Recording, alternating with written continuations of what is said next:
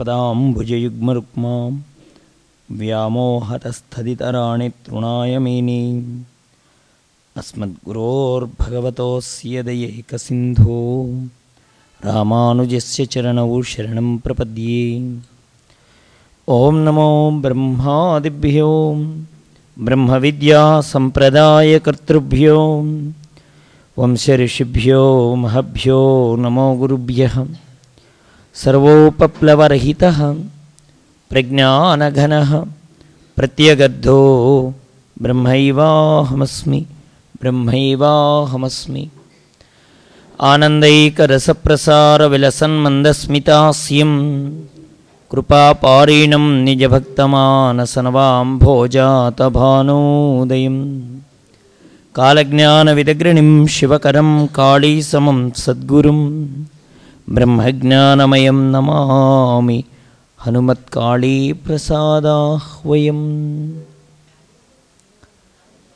श्रीकृष्ण यदुभूषण नरसखा शृंगाररत्नाकरा लोकद्रोहि नरेन्द्रवंशदहना लोकेश्वरा देवतानीकब्राह्मणगोगणार्तिहरणा निर्वाणसन्धायका नीकुन्मृक्यदतृम्पवे भवलतल नित्यानुकम्पानिधि। कृष्णाय वासुदेवाय हरये परमात्मने प्रणतक्लेशनाशाय गोविन्दाय नमो नमः। अतिरहस्यंबैन हरिजन्मकदनंबु మనుజుడెవడేని మాపురేపు చాలా భక్తితోడ చదవిన సంసార దుఃఖరాశి బాసి తొలగిపోవు. ఓం శ్రీ గురుభ్యో నమః. ఓం శ్రీమాత్రే నమః. ప్రియ భగవద్బంధువులారా, సద్గురుదేవుల యొక్క పరమ పరిపూర్ణమైనటువంటి అనుగ్రహంతో గురుదేవులు మనకు అనుగ్రహించినటువంటి సప్తాహ సత్సంగ సమావేశాల కార్యక్రమాల్లో ఈ 7 రోజులుగా మనం శ్రీమద్భాగవతాంతర్గతమైనటువంటి దశమస్కందంలో కృష్ణలీలలు అనేటువంటి ఒక ఆఖ్యానం, దాని వరకు ఉండేటువంటి లీలా విశేషాలను తెలుసుకోవడానికి ప్రయత్నం చేస్తున్నాం. మనం భాగవతాన్ని 7 రోజుల్లోనే ఎందుకు పూర్తి చేసుకోవాలి అంటే మహాత్ములు మనకు తెలియచేశారు. 7 అనేటువంటిది సూచన సంఖ్య. అంటే 7 రోజులు మనకి ఏం గుర్తు చేస్తుంది అంటే, 7 రోజులు ఎలాగైతే భాగవతాన్ని వింటూ ఉన్నామో మరలా మనకి వచ్చేటువంటి ఈ నెలలు కావచ్చు, సంవత్సరాలు కావచ్చు, వీటన్నింటిలో ఉండేది కూడా ఇవే 7 రోజులు. 7 రోజుల్లో భాగవతం పూర్తి చేయడం అంటే తర్వాత ఇక భాగవతాన్ని మనం మూసేయడం అని కాదు అక్కడ అర్థం. ఎల్లప్పుడూ భాగవతం జరుగుతూ ఉండాల్సిందే. మనిషి జీవితంలో అతడు భాగవతం భగవంతుడిలో లయమయ్యేంత వరకు సేవిస్తూ ఉండాల్సిందే. ఔషధాన్ని జబ్బు తగ్గేంత వరకు ఎలా వాడాలో భాగవతాన్ని కూడా భగవంతుడిలో లయమయ్యేంత వరకు తాగాలన్నారు రామకృష్ణానంద స్వామి వారు. కాబట్టి సదాసేవ్య సదాసేవ్య శ్రీమద్భాగవతం కథాయస్య శ్రవణమాత్రేణ హరిచిత్తం సమాశ్రయేత్. అలాంటి భగవంతుడి యొక్క లీలా విశేషాల్ని 7 రోజులైనా చెప్పుకునేది అంటే బ్రతికున్నంత వరకు చెప్పుకోమని. మరణం ఎప్పుడు ఆసనం అవుతుందో మనం తెలియదు కదా. రేపే పెడతాం, ఎల్లుండే పెడతాం, ఫలానా సమయానికే పెడతామని ఎవరికి ఇతమిద్దమని సమయం ఏం చెప్పలేదు కదా భగవంతుడు. ఎప్పుడు ఏ సమయంలో ఇంట్లో పెడతామో, బయట పెడతామో, రోడ్డు మీదే పోతుందో, వాహనం మీదే పోతుందో, దిగిన తర్వాత పోతుందో, ఏ సమయాన ఎప్పుడు ఎక్కడ యముడు పొంచి ఉండి మన కాలం పూర్తి కాగానే మనల్ని తీసుకెళ్తాడో తెలియదు. కాబట్టి ప్రతి శ్వాస కూడా నీ ఆఖరి శ్వాసే అనేటువంటి భావనతో బ్రతుకు. ఆ భావనలో మనం భగవంతుణ్ణి ఇంకా సేపట్లో రేపటి రోజున మనం మరణిస్తాము అంటే మనం ఏ విధంగా అయితే అయ్యో నేను పుణ్యం చేసుకోలేకపోయానే, ఇంతకాలం కాలాన్ని వ్యర్థం చేశాను కదా అని తపనతో పుణ్యకార్యాల యందు మనస్సు ఆసక్తి చెంది ఎలా ఉంటుందో భగవంతుని ముందు నిరంతరము రమిస్తూ ఉండడం. అందుకనే స్వామి నాకు మృత్యువు ఎప్పుడు ఆసన్నమవుతుందో చెప్పండి అని ఎవరు అడిగారట. నీకు రేపటి రోజునే మృత్యు వచ్చేస్తుంది, ఏం చేసుకుంటావో చేసుకో, ఇగో ఇంత సమయం మాత్రమే ఉంటుంది అని మహాత్ముడు చెప్పారట. దాంతో ఆయన ఇంటికి వెళ్ళిన దగ్గర నుంచి కూడా అయ్యో రేపటి రోజున ఈ కాలానికి నేను వెళ్ళిపోతానట అని మంచి మంచి కార్యాలు చేస్తున్నాడు. అప్పటిదాకా దుర్మార్గుడిగా ఉండేవాడు మంచి కార్యాల్లో నిమగ్నమై అందరికీ ఇవ్వడం, ఎదురుగా ఉన్నవాడిని ప్రేమగా పలకరించడం, ఇంటికి ఎవరైనా వస్తే గౌరవించడం, అతడిలో ఉన్న మార్పును చూసి అందరూ ఆశ్చర్యపోయారట. ఆ మహాత్ముడు చెప్పిన కాలం గడిచిపోయింది, ప్రాణం దక్కింది. వెంటనే మహాత్ముడి దగ్గరికి పోయి, స్వామి నాకు ఈ రోజున ఉదయం పలానా సమయానికల్లా మీరు చనిపోతారని చెప్పారు కదా, మరి నాకు ఆ సమయం దాటిపోయింది స్వామి, నేను చేసిన మంచి పనులు నన్ను రక్షించాయని చెప్పాడట ఆయన. దానికి ఆ మహాత్ముడు అన్నాడు, అలా కాదయ్యా, నువ్వు ఇంకో రోజులో చనిపోతాను అంటే నీ మనస్సు ఏ విధంగా స్వచ్ఛంగా నిర్మలంగా ఎదుటివారి పట్ల ప్రేమ భావనతో మంచి చేయాలనే సంకల్పంతో ఉన్నావో ఈ విధంగా జీవితం మొత్తం కూడా అలాగే నడుపుకో. ఇందుకోసమే భగవంతుడు మనకు జీవితాన్ని ప్రసాదించింది, కాబట్టి ఆ విధంగా నీ జీవితాన్ని నడుపుకో అని మహాత్ముడు చెప్పాడని మనకు పెద్దలు చెప్తూ ఉంటారన్నమాట. అందుకని ప్రతి శ్వాసాన్ని ఆఖరి శ్వాసలాగే భావన చేసుకుంటూ జీవితాన్ని భగవంతుడికి సమన్వయం చేసుకుంటూ అన్వయం చేసుకుంటూ జీవితం కొనసాగిస్తే అది నిజమైనటువంటి భాగవత జీవితం అవుతుందని మహాత్ములు మనకి 7 రోజులు భాగవతాన్ని ప్రసాదించారు. ఆ 7 రోజుల భాగవతంలో కూడా మనం కృష్ణలీలల ఘట్టాలని తెలుసుకుంటూ కాళీయమర్దనం గురించి విచారణ చేస్తున్నాం. కాళీయుడు మడుగులో ఉన్నాడు. మడుగులో ఉన్న కాళీయుడు మడుగు మొత్తాన్ని విషం చేసేస్తున్నాడు. విషాగ్ని జ్వాలలు పైకి ఎగజిమ్ముతూ పైన వెళ్ళే ప్రాణుల్ని కూడా విషానికి గురి చేసి అవి అందులో పడేలాగా చేస్తున్నటువంటి ఒక సర్పానికి ఈ రోజున భగవంతుడి యొక్క అనుగ్రహం కలగడానికి ఒక రోజు వచ్చింది. అక్కడుండే కడిమి చెట్టు కూడా నారాయణుడి రాక కోసం ఎదురు చూస్తుంది. విశేషం ఏంటంటే కడిమి చెట్టు కూడా కాళింది నది మడుగు దగ్గరే ఉంది. ఆ కడిమి చెట్టు ఎక్కినటువంటి నారాయణుడు చెట్టుని ఉద్ధరించాడు. తద్వారా ఆ నీటిలోకి తానుగా దూకాడు. 100 అడుగుల ఎత్తు వరకు ధనస్సులు ఎలా 100 ధనస్సులు వరుసగా పెడితే ఎంత ఎత్తు పెడుతుందో అన్ని అడుగుల మేర నీరు రావడం జరిగింది, పైకి చిమ్మటం జరిగింది. ఈ గోపాలులు గోపికలు వీళ్ళందరూ కూడా నిశ్చేష్టులైపోయారు. ఇంటికి వాళ్ళ ఇండ్ల దగ్గర ఉన్నటువంటి యశోదాదేవి వాళ్ళందరికీ ఏవో ఉత్పాతం జరిగినట్టుగా కొన్ని సూచనలు కల్పించాయి. బలరాముడు కూడా ఇంటి దగ్గరే ఉన్నాడు. వీళ్ళందరూ కూడా కృష్ణుడికి ఏం జరిగిందో అని పరిగెడుతుంటే బలరాముడు ఏం జరగలేదు అని చెప్పవలసింది పోయి తాను కూడా వాళ్ళలాగానే ప్రవర్తిస్తున్న వాడిలాగా, ఇదే క్రొత్తగా ఏదో తెలుసుకున్న వాడిలాగా తాను కూడా ఆ మడుగు దగ్గరికి రావడం జరిగింది. వచ్చినటువంటి వాళ్ళందరూ వివస మనసులై వాళ్ళందరూ కూడా నారాయణమూర్తిని తాల్చుకుంటున్నారు. ఆయన లీలలను ఒకసారి గుర్తు చేసుకుంటున్నారు. శ్రవణరంధ్రంబుల సఫలత బొందంగా ఎలమి భాషించు వారెవ్వరింకా. ఒకసారి ఈ చెవులకు నిజమైన సఫలత ఏమిటి అంటే, ఏది సఫలత? మన అనుకున్న వాళ్ళు చుట్టూ చేరి చెప్పేటువంటి కొన్ని ప్రియమైన మాటలు. దానికే మానవుడు ఎంత ఆనందపడిపోతాడో. ఏమండి, భార్య ప్రేమగా పిలిస్తేనో మనవడు ప్రేమగా మాట్లాడితేనో మురిసిపోని చెవులంటూ ఉంటాయా? ఆ మురిసిపోయేటువంటి మాటలకు కట్టుబడతాడు ఈ మానవుడు. కానీ నిజమైనటువంటి మురిపెము ఎక్కడుంటుంది? భగవంతుడి యొక్క శబ్దము వింటేనే నిజమైన మురిపెం. అందుకనే శ్రవణరంధ్రంబుల సఫలత బొందంగా ఎలమి భాషించు వారెవరింకా. ఈ చెవులునందుకు మళ్ళా నీ నోటితో మా పేరెప్పుడు పలకబడుతుంది. గోపికలందరూ అంటున్నారు, కరచరణాదుల కలిమిధన్యతనంద ఎగరి పైబ్రాకు వారెవరింకా. ఎవరయ్యా ఇక ఆ 2 చేతులతోటి పిల్లాడిని ఎత్తుకోవాలని ప్రయత్నం చేస్తే పిల్లాడిని ఎత్తుకోవడానికి 2 చేతులు ఇచ్చిన తండ్రి ఊతంగా అలాగే తను నిలబడతాడు. ఈ పిల్లాడు ఆ చేతులు పట్టుకొని కాళ్ళని తొక్కుకుంటూ పైకి నిచ్చెనలాగా, ఒక నిచ్చెనకి ఎలాగైతే ఒక మెట్టు విడిచి ఇంకో మెట్టు పైకి ఉంటుందో పిల్లాడు కూడా తండ్రి శరీరాన్ని ఆలంబనగా చేసుకొని ఆ నిచ్చెన ఎక్కినట్టుగా పిల్లాడు ఎక్కుతూ ఉంటాడు. అది నిజమైనటువంటి ధన్యత. అలా ఎక్కుతూ ఉంటే వేరే వాళ్ళ పిల్లాడైతే మనం ఎక్కించుకుంటామా? కానీ మన పిల్లాడు మనల్ని ఎంత తొక్కినా మనకు ఆనందం. ఎంత నిదానంగా ఎక్కుతూ తొక్కుతుంటే అంత ఆనందం. ఇంకా పిలిచి మరీ మన పిల్లాడైతే తొక్కించుకుంటాం కదా.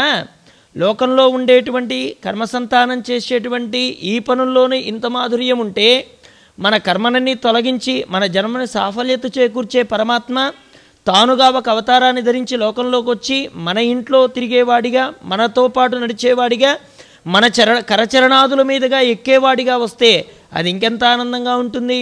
కృష్ణుడు అలాగా కరచరణాదుల కలిమి ధన్యతనొంద ఎగరిపై బ్రాకు వారెవరింకా. మా పైన ఎవరు నడుస్తారు కృష్ణ? మా శరీరాన్ని నిచ్చెనగా చేసుకొని మా పైన నడిచేవాడెవడు? నయనయుగ్మంబులున్నతి కృతార్థములుగా నవ్వులు చూపు వారెవరింకా. లోకంలో ఉన్నవారి నవ్వుకు 4 విధాలైన అర్థాలుంటాయి.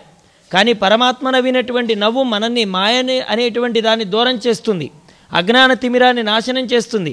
కానీ ఎదుటివారు నవ్వేటువంటి నవ్వులో నానా రకాల అర్థాలు ఉంటాయి. కానీ పరమాత్మ నవ్వినటువంటి నవ్వు వల్ల మనలో అజ్ఞానం దూరం అయిపోతుందన్నమాట. మనకేదో తెలియంది అతని నవ్వులో మర్మంగా దాగి ఉన్నదనే విషయం తెలుస్తుంది. ఆయన నవ్వు మన తిమిరాన్ని నాశనం చేస్తుంది, అజ్ఞానాంధకారాన్ని పటాపంచలు చేస్తుంది. అలా నవ్వేవాళ్ళు ఎవరుంటారు స్వామి అని అడుగుతున్నారు ఇక్కడ. జిహ్వలు గౌరవశ్రీ చేరబాటల ఎడపలికించు వారెవరింకా, మా నాలుకలు ధన్యమయ్యేటట్లుగా మా చేత పాటలు ఎవరు పాడిస్తారు స్వామి? నిజంగా స్వర్గము అంటే ఏమిటో గోపికలు చెప్తున్నారు. ఏది నిజంగా స్వర్గం అంటే స్వామి మాటలు వినడం, స్వామిని ఒక ఆధారం చేసుకొని ఆయన మన జీవితంలో మన శరీరాన్ని నిచ్చెనగా చేసుకొని ఆయన కరచరణాదులు మనల్ని తాగుతున్నట్లుగా భావన చెందడం, కన్నులు కృతార్థమయ్యేటట్లుగా తనివి తీరా ఆయన రూపాన్ని త్రాగేటువంటి అదృష్టం కలగడం, నాలుగుతో ఆయన గురించి మాట్లాడుకునేటువంటి ఏది విశేషమైనటువంటి ధన్యత మన జీవితానికి కలగడం. ఇక నువ్వు పాము కాటుకు గురి అయితే మాకు ప్రభువులు ఎవరు స్వామి? నిన్ను పోగొట్టుకుని మేము వెనక్కి తిరిగి వెళ్ళలేము కృష్ణ, నీతోడిదే మా లోకం, నీవు లేని ఈ లోకం ఈ జీవితం మాకెందుకు అని గోపికలు అంటున్నారు భాగవతంలో. ఇలా దుఃఖిస్తూ ఒకళ్ళనొకళ్ళు పట్టుకొని ఏడుస్తున్నారు.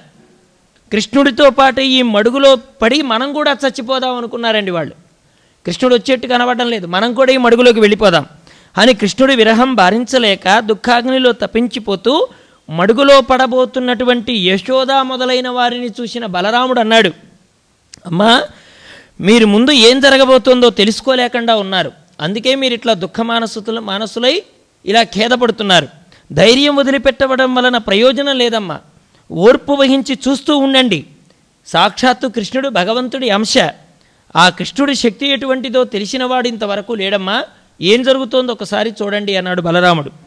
తనని గురించి గోకుల నివాసులైన స్త్రీలు బిడ్డలు అందరూ దుఃఖించడం చూస్తూ కృష్ణుడు ఒక్క ముహూర్తకాలం మానవమాతృడిలాగా మౌనం వహించి అలా ఉండిపోయాడట. ఇవన్నీ వింటున్నాడు. వాళ్ళు వేదనతో మాట్లాడుకునే ప్రతి మాట నారాయణుడికి చేరుతుంది. పాము చేత చుట్టబడినప్పటికీ, లోపలికి ఏడవబడుతున్నప్పటికీ యశోదాదేవి మొదలైన వాళ్ళు మాట్లాడుతున్న మాటలన్నీ విన్నటువంటి నారాయణుడు ఒక క్షణం అలా మానవుడిలాగే తానుండి మళ్ళీ ఒక్కసారిగా తన శరీరాన్ని పెంచడం మొదలెట్టాడు. కాళీయుడు దేహం కుమిలిపోయి చుట్టలు సడలిపోతుంటే, పడగలు వేడెక్కిపోయి అవయవాలు సడలిపోయి అతన్ని కరవడం మానేసి అలసిపోయింది కాళీయుడు తలలు. అలాగే ఆయాసంతో పెద్దగా నిట్టూరుస్తూ తలలు నెమ్మదిగా పైకెత్తాడు. ముక్కుల నుంచి రక్తం చిమ్ముతుండగా విషాదంతో దిక్కులు చూస్తూ కృష్ణుణ్ణి వదిలిపెట్టి దూరంగా నిలబడ్డాడు. ఎలాగా? పొగచూరిన కట్టెలాగా తేజస్సును కోల్పోయాడు. అంటే పరమాత్మ యొక్క ఆ ఔదార్యాన్ని, ఓర్పుని, ఆయనకుండే క్షమని ఈయన లెక్కలేనితనంగా చూశాడు కాళీయుడు. దాంతో పరమాత్మను ఏడవాలని ప్రయత్నం చేశాడు. వెరమొరలేని ఎట్టి బలువీరుడు కృష్ణ కుమారుడొక్క చేజరిచి ఖగేంద్రు చందమున్ చక్కన దౌడల్ బట్టి కన్నులం చొరచర దుర్విషానలము జొబ్బిలుచుండగ ఎత్తి లీలతో జరజర త్రిప్పివై చేరి పరిశేషిత దర్పము క్రూర సర్పమున్. పరీక్షణ్ మహారాజా, భయం కానీ సంకోచం కానీ ఏమాత్రం లేవు నారాయణుడిలో. కృష్ణుడు తన చేత్తో కాళీయుడి పడగలపైన ఒక చరుపు చరిచాడు. గరిత్మంతుడిలాగా దౌడల వద్ద గట్టిగా ఒడిసి పట్టుకున్నాడు. ఆ పామును గిరగిరా తిప్పి విసిరికొట్టాడు. పాము కన్నుల నుండి దుష్టమైన విషయం అగ్నిజ్వాలలుగా వెలువడుతుంటే క్రూర సర్పంలోని గర్వమంతా అణిగిపోతున్నటువంటి లక్షణం కనిపించింది.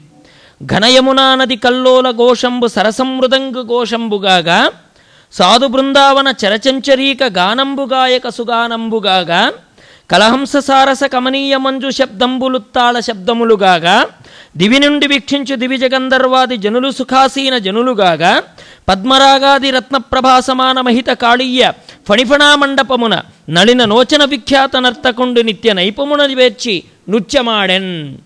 పరీక్షణ్ మహారాజా, కాళీయుడు పడగలు అనే విశాల మండపం పైన బాలకృష్ణుడు అనే ఒక ప్రఖ్యాత నర్తకుడు ఎక్కి నిలబడ్డాడు.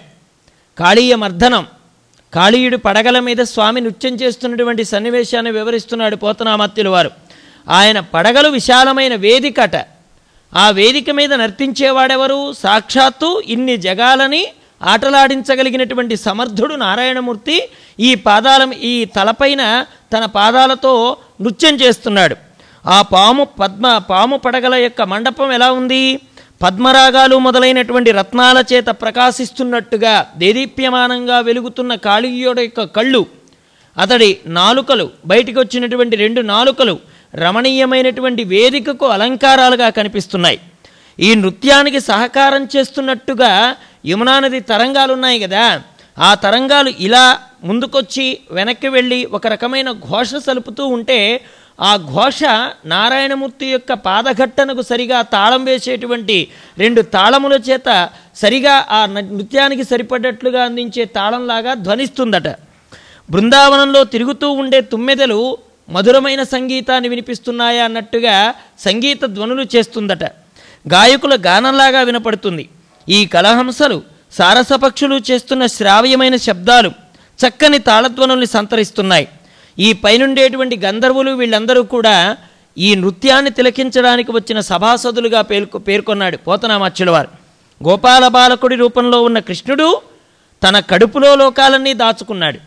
ఆ బరువుతో సహా రాక్షస సంహారుడైనటువంటి కృష్ణుడు కాళీయుడనే పడగలు ఆ రంగస్థలం మీద ఉల్లాసంగా నృత్యం చేశాడు, పాటలు పాడాడు, నవ్వుతూ ఎగిరి గంతులు వేశాడు, పాదాలతో బలంగా పడగలపైన తొక్కాడు, ఆటలాడాడు.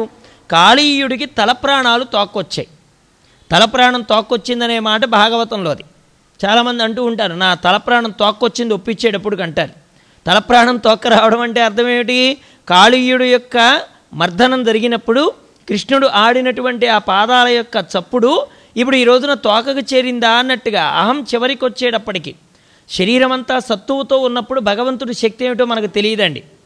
బాగా మనం తినగలిగినంత తినగలిగినప్పుడు, అరిగించుకోగల శక్తి అరిగించుకుంటున్నప్పుడు, శరీరానికి సత్తువు రూపంలో ఉన్నప్పుడు, చేయవలసిన కార్యాన్ని మన ప్రజ్ఞతో ఏదైనా చేయగలుగుతామనే భావన కలిగినప్పుడు ఇదంతా భగవంతుడు అనే విషయం మనకి గుర్తుకు రాదు. ఎప్పుడైతే అవన్నీ సడలిపోయి ఒకళ్ళు పెడితే ఇంత తినాల్సిన స్థితి వస్తుందో, మనం కట్టిన ఇంటిలోనే మన వాళ్ళై ఉన్నాడు, మన కొడుకు కోడలే మనం చెప్పిన పదార్థం చేయమని చెప్తే వాళ్ళు విసుగు మొహాలు పెట్టేసి, మన అమ్మ చెప్తూ ఉంటారు, నీకు ఇంకా జిహ్వా చాపల్యం చావలేదా అని. ఆ మాటలు వాళ్ళ నోటి ద్వారానే వింటూ ఉంటే మనం కట్టిన ఇంటిలోనే మనం భిక్షగాడిగా బ్రతకాల్సి వచ్చినప్పుడు తెలుస్తుంది ఈ సత్తువు కారణం ఎవడో. అంతదాకా తెలియదు. అప్పటిదాకా నేను, నా సంపాదన, నేను చేస్తున్నాను, నా బంధుగణం, నా భార్య, నా బిడ్డలు అని ఈ నాతో పెనవేసుకున్నటువంటి బంధాలన్నీ ఎప్పుడు సడలిపోతాయి అంటే మహాత్ములు చెప్పారండి. ఇప్పుడు ఇసుకతోటి మనం ఎలాగా బాగా కట్టెలతో పేర్చామండి, ఇసుక పొడి విసుకుని మనం బిగించి కట్టాలంటే కట్టగలమా? ఇసుకని తాళ్లతో కట్టాలంటే కట్టగలమా? పోనీ కర్రలతోటి పొడి ఇసుకని బంధించాలంటే బంధించగలమా? ఆ కట్టెల్లో పోసినటువంటి ఇసుక కట్టాలని చూసినప్పుడు సందులో నుంచి ఎలా జారిపోతుందో మనలో సత్తువ తగ్గే కొద్దీ మన విలువేంటో తెలుస్తుంది. ఇంట్లో సంపాదన బాగా సంపాదించినప్పుడు, అడిగినవన్నీ తెస్తున్నప్పుడు, వాళ్ళ అవసరాలు తీరుస్తున్నప్పుడు మనల్ని ఎలా చూసుకుంటున్నారంటే వాళ్ళు అంటారు, నా కొడుకండి నన్ను బంగారంలాగా చూసుకుంటున్నాడండి, నా కొడుకండి నన్ను దైవంలాగా చూస్తాడండి, కోడలు అలా చూస్తుందండి అంటారు. మన దగ్గర నుంచి రూపాయి రాదు అనే విషయం బయటకు వచ్చినప్పుడు, నీ వల్ల రూపాయి ఇంట్లో ఉపయోగం లేదని తెలిసినప్పుడు అప్పుడు తెలుస్తుంది నిజమైన గౌరవం ఏమిటో. అలాగే భగవంతుడు మనకి ఎంత శక్తినిచ్చాడు, ఏ విధంగా ఉండబట్టి మనం ఇన్ని క్రియలు ఇన్ని కార్యాలు చేయగలిగాం, అది ఎప్పుడు తెలుస్తోంది? అవసాన కాల దశలో సత్తువంతా పోయిన తర్వాత తెలుస్తుంది. ఎవరు మన లోపల ఉండి ఇంత పని చేయించడానికి కారణమయ్యాడో ఆ స్వామి అనుగ్రహం ఈ రోజున మనకి తగ్గిపోయింది. వయసు పెరిగే కొద్దీ మనలో ఉన్న సత్తువు తగ్గిపోతుంది. సత్తువు తగ్గే కొద్దీ ఇంట్లో గౌరవం కూడా తగ్గిపోతుంది. కాళీయుడు యొక్క పడగలు ఎలా ఉన్నాయి? అహంకారంతో ఉన్నాయి, విషాన్ని చిమ్ముతూ ఉన్నాయి, క్రోధాగ్ని నేత్రాలతో ఉన్నాడు. ఇక్కడ మడుగుని కూడా విషం చేసేస్తున్నాడు కాళీయుడు. అంటే తనలో చెలరేగిన విషము చుట్టూ ఉన్నటువంటి ప్రాంతాన్ని కూడా విషమయం చేసేసింది. ఇక్కడ కాళీయుడికి ఉండేటువంటి లక్షణం ఏమిటి? అన్నింటినీ చంపేస్తున్నాడు, అన్ని జీవరాశుల్ని అహంకారంతో తొక్కేస్తున్నాడు. ఏ పడగల విషం తన అహానికి కారణమైందో అహాన్ని తొక్కేవాడు వచ్చాడు ఈ రోజున. మన వాళ్ళు చెప్తూ ఉంటారే, తాడి దన్నేవాడు ఉంటే వాడి తల దన్నేవాడు ఒకడు ఉంటాడని. అప్పటిదాకా మన అహం అనేటువంటిది మనల్ని తెలుసుకోనివ్వదు. పొరలు ఎలా కప్పుతాయంటే అలా కప్పేస్తాడు నారాయణమూర్తి. మనకున్న బలం చేత తనని తెలుసుకోనివ్వకుండా పొరని కూడా మనమే కప్పుకుంటున్నాం. ఎప్పుడు ఆ పొర తొలగిపోతుందో యథార్థమైనటువంటి దృష్టిని మనం పొందగలుగుతాం. అందుకని కాళీయ మర్దనం అంటే అహంకార మర్దనం. అందుకనే తలలో చేరుతుంది అహం. తలలో ఏం చేరుతుంది? అహం చేరుతుంది. తలలో ఏం చేరుతుంది? పాపాలు చేరతాయి. మహాత్ములు చెప్పారు. అందుకనే భగవంతుడి దగ్గరికి వెళ్ళి ఎలా మొక్కుతాం? ఈ తలని తాటించి ఆయన పాదాలకు మొక్కుతాం. లోకంలో తల వంచడం అంటే గిల్టీగా ఫీల్ అవుతారు చాలామంది. కానీ భగవంతుడి దగ్గర తల వంచకపోతే తల అనడానికి వీలుంటుందా? అలా తల అనడానికి వీల్లేదు. ఏం చెప్పారు దాన్ని? కనక కిరీటంబు కట్టెమోపు. భగవంతుడి యొక్క తల గనక అక్కడ వంచకపోతే, ఆ తల గనక అక్కడ వంచలేకపోతే అది ఎంత బంగారపు కిరీటం పెట్టుకునేదైనా కట్టెమోపులు మోసేవాడి శిరస్సు ఎలాంటిదో భగవంతుడికి మొక్కకుండా ఉంటే తల అలాంటిది. అలాంటి తలని నారాయణమూర్తి తొక్కాడు. ఎప్పుడైతే ఇలా అడుగులు వేస్తున్నాడో ఆ ప్రాణాలన్నీ చివరికి అల్లార్చుకుపోతున్నాయి కాళీయుడికి. నాట్యమాడుతున్న నందనందనుడి పైన ఆకాశం నుండి సిద్ధులు, సాధ్యులు, చారణులు, గంధర్వులు, దేవతలు, దేవర్షులు, వారి భార్యలు పూలవాన కురిపించారు. అంటే అహం తొలగినప్పుడే భగవంతుడి యొక్క దర్శనం కలుగుతుంది. దేవతల అహాన్ని తొలగించేవాడు, అందరి అహాన్ని తొలగించేవాడు నారాయణుడే. ఇప్పుడు ఈ అహంకారానికి ప్రతీకగా ఉన్న కాళీయుడి శిరస్సుని తొక్కుతున్నాడు ఆయన. అందువల్ల ఈ దుష్టుడైనటువంటి కాలయముడైనటువంటి ఈ కాళీయుడి యొక్క పడగల్ని నారాయణమూర్తి తన కాళ్ళతో తొక్కుతుంటే ఒక్కొక్క నోటి నుంచి రక్తం వస్తోంది, మాంసం వస్తోంది, కన్ను నుండి విషం బయటకు వచ్చేస్తోంది. పౌరుషం నశించిపోయి క్షీణించిపోయాడు. ప్రాణాలు గొంతు వరకు వెళ్ళుకొచ్చేశాయి. దిక్కులు చూస్తూ తనలో తాను ఇలా అనుకున్నాడు కాళీయుడు, నా విషాగ్నిజ్వాలలు సోకితే చాలు, దేవతలైనా నీరసించిపోయి గిలగిలా కొట్టుకొని చచ్చిపోతారే. అయ్యో ఇదేం ఆశ్చర్యం, నా విషాగ్నిజ్వాలల దాటికి ఓర్చుకోవడమే కాక ఈ కుర్రవాడు నా 100 పడగల్ని చెతకదొక్కుతూ నాట్యం చేస్తున్నాడు. ఇది ఎంత విచిత్రం. ఇదంతా చూస్తుంటే ఈ బాలుడు నారాయణుడు అయ్యుంటాడు, శ్రీహరి అయ్యుంటాడు. సమస్త చరాచర జీవులకి అధిపతి పరమపురుషుడైన నారాయణమూర్తే ఇతని భక్తితో సేవిస్తే సంతోషిస్తాడని భయపడిపోయి అలసిపోయి కృష్ణ భగవానుణ్ణి శరణు కోరుతున్నాడు ఈ కాళీయుడు. ఆ విధంగా తాండవ కృష్ణుని దారుణమైన కాలితాపులకు పడగలన్నీ చితికిపోయి బాధపడుతూ చచ్చినట్టు పడిన కాళీయుణ్ణి చూసి ఆయన భార్యలు దగ్గరకు చేరారు. భరించరాని దుఃఖంతో శోకంతో ఉండి వాళ్ళ మనసులు కలవరపడుతున్నాయి. పరీక్షణ్ మహారాజా, కాళీయుడి భార్యలు కృష్ణుణ్ణి సందర్శించడానికి బయలుదేరి భక్తిపూర్వకంగా ఆయనకి 2 చేతులు జోడించి నుసుటున ఇలా చేతులు జోడించి పరమాత్మని వేడుకున్నారు. సర్వసద్గుణ సంపన్నుడవైన గోపాలకృష్ణ, క్రూరుల్ని దండించడానికి భూమిపై అవతరించిన మహానుభావుడా, ఈ కాళీయుణ్ణి శిక్షించడం నీకు వీరత్వమే కానీ ఇది క్రూరత్వం కాదు సుమా. జగత్తులన్నిటికీ ఆధారమైన ప్రభో, శత్రువుల కొడుకలు ఏడలు కూడా శత్రుత్వం చూపకుండా సమానత్వం చూపుతావు కదా, నీకు శత్రుత్వం ఎందుకుంటుంది? శత్రువు కొడుకు ఎవరండి? హిరణ్యకశ్యపుడు శత్రువు భగవంతుడికి. మరి ఆయన కొడుకు ప్రహ్లాదుడు పరమభాగవతోత్తముడు. భగవంతుడు జాతిని బట్టి వైరాన్ని పూనడండి. చాలామంది అనుకుంటారు రాక్షస జాతి అంటే భగవంతుడికి విరోధం అంటారు. రాక్షస జాతిని విరోధం కాదు భగవంతుడు, రాక్షస గుణాలకు విరోధి. రాక్షస జాతికే విరోధం అయితే హిరణ్యకశ్యపుణ్ణి చంపినటువంటి స్వామి ప్రహ్లాదుడికి ఎందుకు అభయాన్ని ప్రసాదించాడు? ప్రహ్లాదుడు కూడా అసురు కులంలో వాడే కదా. మరి భగవంతుడికి జాతి విరోధం ఉన్నదా, గుణ విరోధం ఉన్నదా? జాతి విరోధం కాదు నారాయణుడిది, గుణ విరోధం. ఎప్పుడైతే గుణాల పట్ల ఆయనకి అనుకూలంగా, అంటే ఈ భగవంతుడు ఏ గుణాలైతే చెప్పాడో అవి కాకుండా విపరీతమైన గుణాలతో సంచరిస్తుంటావో అప్పుడు భగవంతుడు నీలో ఉండేటువంటి అసుర గుణాల్ని అంతమొందించడానికి అవతరిస్తాడు. అంతేగాని జాతి విరోధం కాదు పరమాత్మకి. అదే అన్నారు అక్కడ వాళ్ళు, స్వామి మీరు ప్రత్యేకించి ఒకళ్ళ మీద కోపం వహించి ఓ జాతి నాశనాన్ని కోరి వచ్చేటువంటి వాడవు కాదు నీవు వాళ్ళలో ఉండే గుణాన్ని చంపేవాడివి. ఎందుకంటే శత్రువు కొడుకైన ప్రహ్లాదుని కూడా ఆదరించిన వాడివి నీవు. అలాగే విరోచనుడు, ఆయన కూడా గొప్ప భక్తుడు, భాగవతోత్తముడు. అలాగే తండ్రి గుణాలు బిడ్డలకు వస్తాయంటారు. కానీ ఒక్కొక్కసారి ఈ సందర్భంలో మనకి తండ్రి గుణాలు బిడ్డలకు రాకుండా ఉన్న సందర్భాలు కూడా ఉన్నాయి. అలాగే బిడ్డలకు వచ్చినటువంటి తెలివితేటలు తల్లిదండ్రులకు కలగాలని లేదు. తల్లిదండ్రులు ఏ దుర్గుణాల చేత నాశనమైపోయారో బిడ్డలు వాటికి వ్యతిరేకంగా ప్రవర్తించిన వాళ్ళు ఉన్నారు. బిడ్డలకు ఉన్నటువంటి జ్ఞానం తల్లిదండ్రులకు కలక నాశనం అయిపోయిన వాళ్ళు కూడా లేకపోలేదు.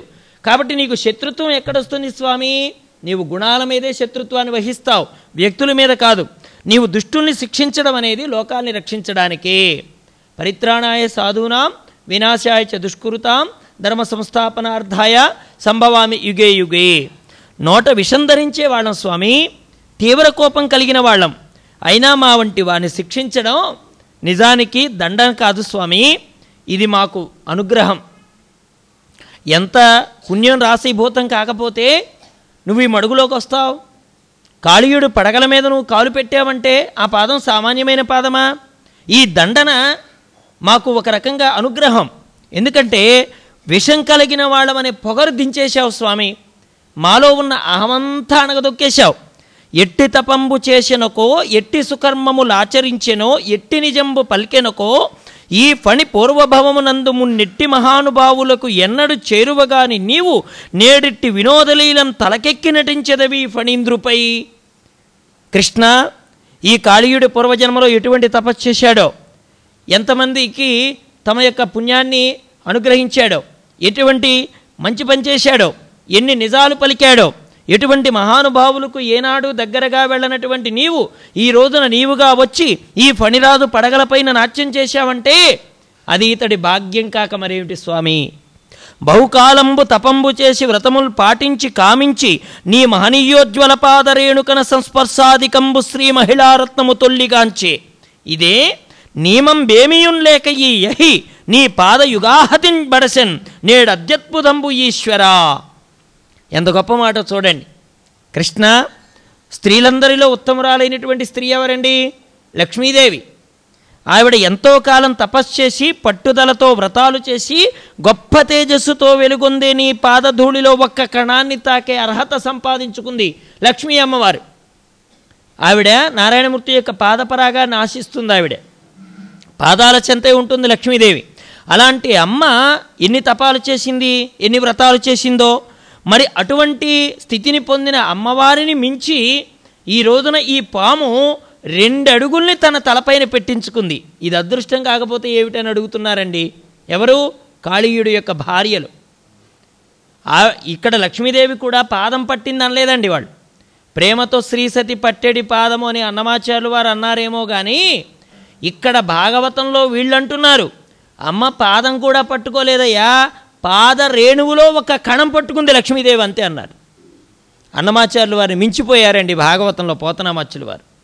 ఆయన ప్రేమతో శ్రీసతి పట్టెడి పాదం, ఒక పాదం పట్టుకొని అమ్మవారు సేవ చేస్తున్నారు. అందుకే ఆవిడికి అంతటి ఐశ్వర్యం అని అన్నమాచార్యులు వారు చెప్పారు. కానీ ఇక్కడ అంటున్నాడు అమ్మవారు పాదం కూడా పట్టుకోలేదయ్యా, నీ పాద కణంలో ఒక చిన్న రజం, ఒక ధూళి, ఒక కణం, ఒక చిన్న కణాన్ని ఆవిడ పట్టుకుంది.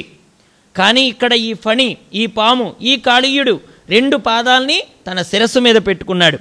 ఒల్లరు నిర్జరేంద్ర పదమొల్లరు బ్రహ్మపదంబునందగ నొల్లరు చక్రవర్తి పదమొల్లరు సర్వరసాధిపత్యమునొల్లరు యోగ సిద్ధి మరి ఎండు భవంబుల నందవీని నీ సల్లల్లి తాంగ్రి రేణువుల సంగతి నొందిన ధన్యులెప్పుడున్. పరీక్షణ్ మహారాజా ఎంత గొప్పగా చెప్పారయ్యా ఆ కాళీయుడి భార్యలు. అతి మనోహరాలైన ఈ పాదరేణువుల స్పర్శ పొందిన ధన్యులు దేవేంద్రుడి పదవికి ఇష్టపడరు. ఎందుకని? దేవేంద్ర పదవికి చ్యుతి ఉన్నది, దేవేంద్ర పదవికి నాశనం ఉన్నది. ఆయన కూడా పదవిని వదిలిపెట్టి పారిపోయిన సంఘటనలు బోరుడు కనిపిస్తాయి మనకు పురాణాల్లో. ఎక్కడో ఒక మన నౌషుడు వస్తేనో, బలిచక్రవర్తి లాంటి వాళ్ళు వస్తేనో అక్కడ కాస్త వాళ్ళకి గురువు పట్ల వాళ్ళకి వైముఖ్యత కలిగినప్పుడు ఏది వాళ్ళు సింహాసనం వదిలిపెట్టవలసిన రోజులు వచ్చాయి. అక్కడ మళ్ళీ గురువుగా చేసుకుంటారు కదా, వృత్రాసురుడు మొదలైనటువంటి వాళ్ళు భాగవతంలో చెప్తారు మనకు ఆ విషయాలన్నీ కూడా. మరి ఇంద్ర పదవికి చ్యుతి ఉన్నది. అలాగే బ్రహ్మ పదవి అయినా గొప్ప పదవే, బ్రహ్మ పదవి కూడా మాయ ఉన్నది, బ్రహ్మ పదవి కూడా చ్యుతి ఉన్నది. అందుకనే భాగవతంలో కాదు మనకి రామాయణంలో చెప్తారు కదా, ఏది భావి సృష్టికి నవమ బ్రహ్మ ఎవరు? ఆంజనేయ స్వామి వారు. రాబోయేటువంటి బ్రహ్మ ఆంజనేయ స్వామి వారు 9వ బ్రహ్మగా వస్తారని ఆయనకు ఒక వరం ఉన్నది.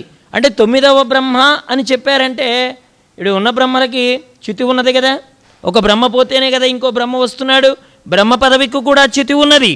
కానీ చక్రవర్తులు ఎంతెంతమంది అండి, ఎంతెంతమంది ఏలారు ఈ భూమిని. కారే రాజులు రాజ్యములు కలుగవే గర్వోన్నతిని పొందరే వారేరి సిరి మూట కట్టుకొని పోవంజాలిరే భూమిపైన పేరైన కలదే శిబి ప్రముఖులను ప్రీతిని యశక్కాముల ఈరే కోరికలు వారాలను మరచిరే ఇక్కాలమును భార్గవాని భాగవతంలో చెప్పారు కదా. ఎంతెంతమంది ఈ సముద్రంతో కూడి ఉన్నటువంటి ఈ ప్రపంచాన్నంతా ఏలినటువంటి వాళ్ళు కూడా పేరేమైనా మిగిల్చుకొని వెళ్ళారా? ఏం మిగిల్చుకొని వెళ్ళారు? అలెగ్జాండర్ ఏం పట్టుకెళ్ళాడండి? వాళ్ళ గురువుగారు చెప్పారు, నువ్వు భారతదేశం పెడితే భారతదేశం నుంచి నువ్వు నాకు కొన్ని వస్తువులు తీసుకొని రావాలని చెప్పాడు. ఏమేం తీసుకురావాలని చెప్పాడండి?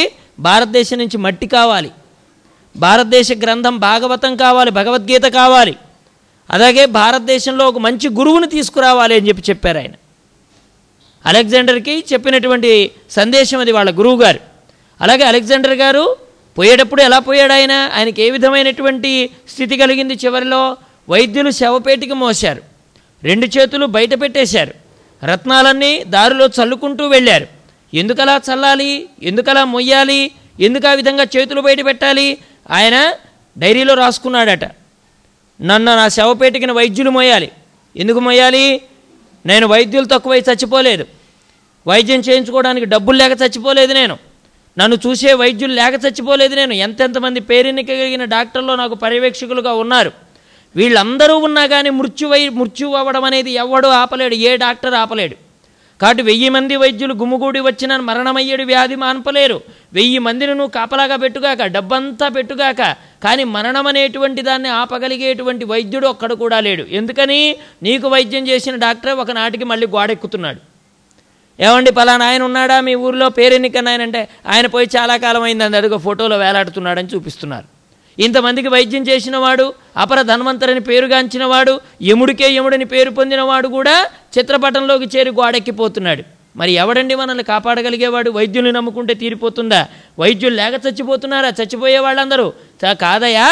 ఆ వైద్యం చేసేవాళ్ళు ఎంతమంది వచ్చినా పరమేశ్వర ఆజ్ఞని దాటలేరు, ఆయన నిర్ణయాన్ని ఎవరు కూడా అవతలికి నెట్టలేరు. ఇంకోటి ఏం చెప్పాడు ఆయన? రత్నాలు చల్లుకుంటూ వెళ్ళండి నా శవం మీద. ఎందుకని? ఎంత సంపాదించినా ఇదిగో సంపాదించిన రత్నాలన్నీ ఇక్కడే పెట్టి పెడుతున్నానే కానీ నా వెంట ఒక్కటి కూడా రావడం లేదు. ఇదిగో శవం మీద చూడండి రత్నాలు ఎలా చల్లుతున్నారో. ఈ శవం కానీ ఏరుకోలేదు రత్నం, శవం ఏరుకుంటున్న రత్నాలు, శవం ఏరుకుంటుందా చిల్లర డబ్బులు. రామకృష్ణానంద స్వామి వారు చెప్పేవారు, శవం మీద చిల్లర డబ్బులు ఎందుకు చల్లుతారండి అని అడిగాడండి ఒక ఆయన లేచి. శవం మీద చిల్లర ఎందుకు చల్లుతారంటే అప్పుడు ఆయన చెప్పాడు, ఒరే నాయనా, బ్రతికున్నప్పుడు చైతన్యం ఉన్నప్పుడు రూపాయి కాసు నీ జేబులో నుంచి జారిపోతే అది దొర్లుకుంటూ వెళ్ళి మురుగుంటలో పడిపోతే మురుగుంటలో పడ్డటువంటి దాన్ని నువ్వు తెలుసుకొని ఆఖరికి దాని దగ్గరికి వెళ్ళి అది పైన కనపడిపోయిందా, బురదలో ఇరుక్కుపోయిందా, ఎంత లోతులో పడిందని విచారణ చేసి ముక్కుని పట్టు మూసుకొని ఎడం చేయి అక్కడికి కొట్టి గెలగొట్టి గెలగొట్టి గెలగొట్టి గెలగొట్టి తీసుకొని అంత బురదంటిన దాన్ని తెచ్చి ఆ పంపు దగ్గర కడుక్కొని చక్కగా జేబులో వేసుకొని వెళ్ళిపోతావు కదా. చైతన్యం పోయిన తర్వాత ఇన్ని రూపాయి బిళ్ళలు నీ మీద నుంచి జారిపోతున్నా ఏరుకోవడానికి నువ్వు లేవడం లేదురా నాయన. అయిపోయిన తర్వాత నీ గతింతే అని చెప్పడానికే శవం మీద రూపాయలు చల్లుతారట. అందుకే అలెగ్జాండర్ మీద కూడా చల్లారు. ఆయన ఏరుకున్నాడు ఆయన? లేవు. మరి ఖాళీ చేతులు, ఎంటీ హ్యాండ్స్ ఏం చూపిస్తున్నాయి? ఎంత సంపాదించి విశ్వవిజేత అని పేరు నిందినటువంటి అలెగ్జాండర్ ఖాళీ చేతులతో పోతున్నాడని లోకానికి చూపించాడనమాట. అందుకని పరమాత్మని పొందే పదవే ఒక్క పదవి, అది నిజమైన పదవి, చ్యుతం కాని పదవి. ఎంతమంది వచ్చినా కానీ ఖాళీ లేదు అనకుండా ఉండే పదవి అదొక్కటే. అందుకే కరుణశ్రీ జంజాల పాపయ్య శాస్త్రి గారు చెప్పారు, గుడిగట్టిన రామరాజు, కృతులు రచించిన త్యాగరాజు, భాగవతాన్ని రచించి పోతరాజు, ఈ 3 రాజులు భక్తి సామ్రాజ్యానికి చక్రవర్తులు అన్నాడు. ఎవడు పోయినా కానీ ఇంకా పదవిని ఓడబీకేవాడు ఇంతవరకు రాలేదు. మనకి ఎన్నికలు వస్తే 5 ఏళ్లకు ఉంటుందో ఊడుతుందో కూడా తెలియదు మనకుండే పదవులు. కానీ ఆ పదవిలో ఒక త్యాగరాజు పదవి, ఒక పోతరాజు పదవి, ఒక రామరాజు పదవి, ఈ 3 పదవుల్ని కొల్లగొట్టేవాడు కానీ లేకపోతే ఆ పేరుల్ని తీసేసేవాడు కానీ ఎవడైనా వస్తాడా? రారు. తరాలు మారిపోయిన పోతన గురించి చెప్పుకుంటాం, తరాలు మారిపోయిన రామదాసు కట్టిన గుడి గురించి చెప్పుకుంటాం, అలాగే తరాలు మారిపోతున్న త్యాగరాజు కృతుల గురించి ఆనందంగా పాడుకుంటాం. కాబట్టి భగవత్ సంబంధమైన కీర్తన, భగవత్ సంబంధమైన ఆలయం, భగవత్ సంబంధమైన కృతి, ఈ 3 మనల్ని తరింప చేయగలుగుతాయి. మిగతావేవి మనల్ని తరింప చేయలేం. అందుకనే ఎంత అదృష్టం లేకపోతే ఈ పాముకింతటి అదృష్టం లభిస్తుంది. స్వామి ఇదిగో ఇంకొక గొప్ప విషయం ఏమిటంటే, నీ పదాన్ని కోరుకున్నవాడు, నీ పాదాన్ని పట్టినవాడు దేవేంద్ర పదవిని కూడా వద్దంటాడు, బ్రహ్మ పదవిస్తానంటే అప్పుడు వద్దంటాడు, చక్రవర్తి పదవిస్తానంటే అది వద్దంటాడు, వరుణుడి పదవిని కూడా వారు కోరుకోడు. స్వామి నీ పాదరేణువుగా ఉండే జన్మని కోరుకుంటాడు వాడు. ఇంకేం లేదా నీకు? ఏం అక్కర్లేదా అంటే వాడు ఒకటే కోరుకుంటాడు భాగవతోత్తముడు, నీ పాదం మీద ఒక రజం కావాలి, ఒక కణంగా మారిపోవాలని కోరుకుంటాడట. ఎంతో గొప్ప సంసార భారం చేత కృంగిపోయిన జనులు కోరడానికి కూడా సాధ్యం కాని పరమ శుభాన్ని కలిగించేది నీ పాదస్పర్శ. మరి అటువంటి భాగ్యాన్ని ఈ కాళీయుడు ఎవడండి వీడు? క్రోధం నిండినవాడు, రోషం నిండినవాడు ఈ సర్పరాజు పొందగలిగాడు.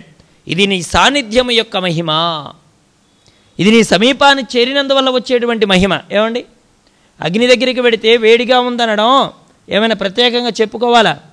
మంచు పట్టుకొని చల్లగా ఉందని వేరేగా చెప్పుకోవాలా? వర్షంలో నిలబడి తడిచానని వేరుగా చెప్పుకోవాలా? పరమాత్మ దర్శనం స్పష్టంగా అయిన తర్వాత అజ్ఞానం పోయిందని మళ్ళీ చెప్పుకోవాలా? అక్కర్లేదు. ఎండ దగ్గరికి వెళ్ళి వేడి తగులుతుందనడం సహజ గుణం, మంచు పట్టుకొని చల్లగా ఉందనడం దాని సహజ గుణం, వర్షంలో నిలబడి తడిచానడం దాని సహజ గుణం, పరమాత్మ దర్శనంతో అజ్ఞాన అంధకారం పడాపంచలైపోయిందనడం కూడా సహజ గుణమే. దీన్ని ప్రత్యేకించి మళ్ళీ ఇంకో విశేషణంగా చెప్పుకోనక్కర్లేదు. అది అంత గొప్పది నీ పాద సాన్నిధ్యం. ఇది నీ సాన్నిధ్యం యొక్క మహిమ. స్వామి, అందరిలో ఉన్నవాడివి, సమస్త విశ్వము నీవే, దీన్ని నిర్మిస్తున్నవాడివి నీవే, ఇవన్నీ కూడా నీ చేతనే ప్రకాశిస్తున్నాయి. అలాంటి నీకు నమస్కరిస్తున్నాం స్వామి. తిరుగులేని లక్ష్మీ సంపన్నుడివి, త్రిగుణాలతో కలిసి పుడుతూ ఉంటావు, లోకాల్ని పుట్టించి నిలబెట్టేవాడివి నీవే, తిరిగి లయం చేసేవాడివి నీవే, కాలస్వరూపుడివి నీవే, కాలంలో మమ్మల్ని కలుపుకునే నారాయణమూర్తివి కూడా నీవే. కాలచ్చ నారాయణ, దిశచ్చ నారాయణ, విదిశచ్చ నారాయణ, ఊర్ధ్వంచ నారాయణ, అదచ్చ నారాయణ, అంతర్బహిచ్చ నారాయణ. కాలస్వరూపుడమైన వాడివి కూడా నీవే. మా జన్మలన్నీ కూడా ఒకరి యందు మరొక కలిగినటువంటి రాగంతో బ్రతుకుతూ ఉంటాయి. మానవుడిని ఆశ కూడా బతికిస్తుంది. ఆశ బ్రతికిస్తుంది కాబట్టే రేపటికి నేనేం చేయాలి, రేపు ఎలా సంపాదించాలి, రేపు అనేది ఎలా గడపాలి అనే ఆలోచనతోనే మానవుడు సాయంత్రం నిద్రలోకి జారుకుంటాడు. రేపు అనే దాని మీద ఆశ లేకపోతే ఎవరికీ జీవనం ఉండదు. మానవుడు ఆశతోనే బ్రతుకుతున్నాడు. ఎవడైతే రాగంతో జీవితాన్ని కొనసాగిస్తూ ఉంటాడో అది మూఢ జన్మ. ఎందుకని? రేపుకి ఏం చేయాలనేటువంటి ఆలోచన పశువులకి పక్షులకు కూడా ఉంటుంది, చీమలకు కూడా ఉంటుంది. రామకృష్ణానంద స్వామి వారు చెప్పేవారు, చీమ కూడా దాని పుట్టలో నూకలు దాచిపెట్టుకుంటుందట. నూకలు దాచిపెట్టుకుంటుందట. చీమ ఎంత ఉంటుందండి? మనం కంటితో జాగ్రత్తగా చూస్తే తప్ప పాకుతున్నటువంటి చీమను మనం గుర్తించలేం. అలాంటి చీమకు కూడా ఆశ ఉంటుందట. ఆశలో నువ్వేం గొప్పాడివి కాదన్నారు రామకృష్ణానంద స్వామి వారు. చీమకు కూడా ఆశ ఉంటుంది. అది కూడా ఇంత మనకి వీడియోలోనే ఎక్కడో చూసాం, గొప్ప వజ్రాన్ని పట్టుకెళ్తుందట చీమ. వీడియోలోనే ఎక్కడో వాట్సాప్లోనే ఎక్కడో పెట్టారు. దానికి కూడా ఎంత ఆశ చూడండి.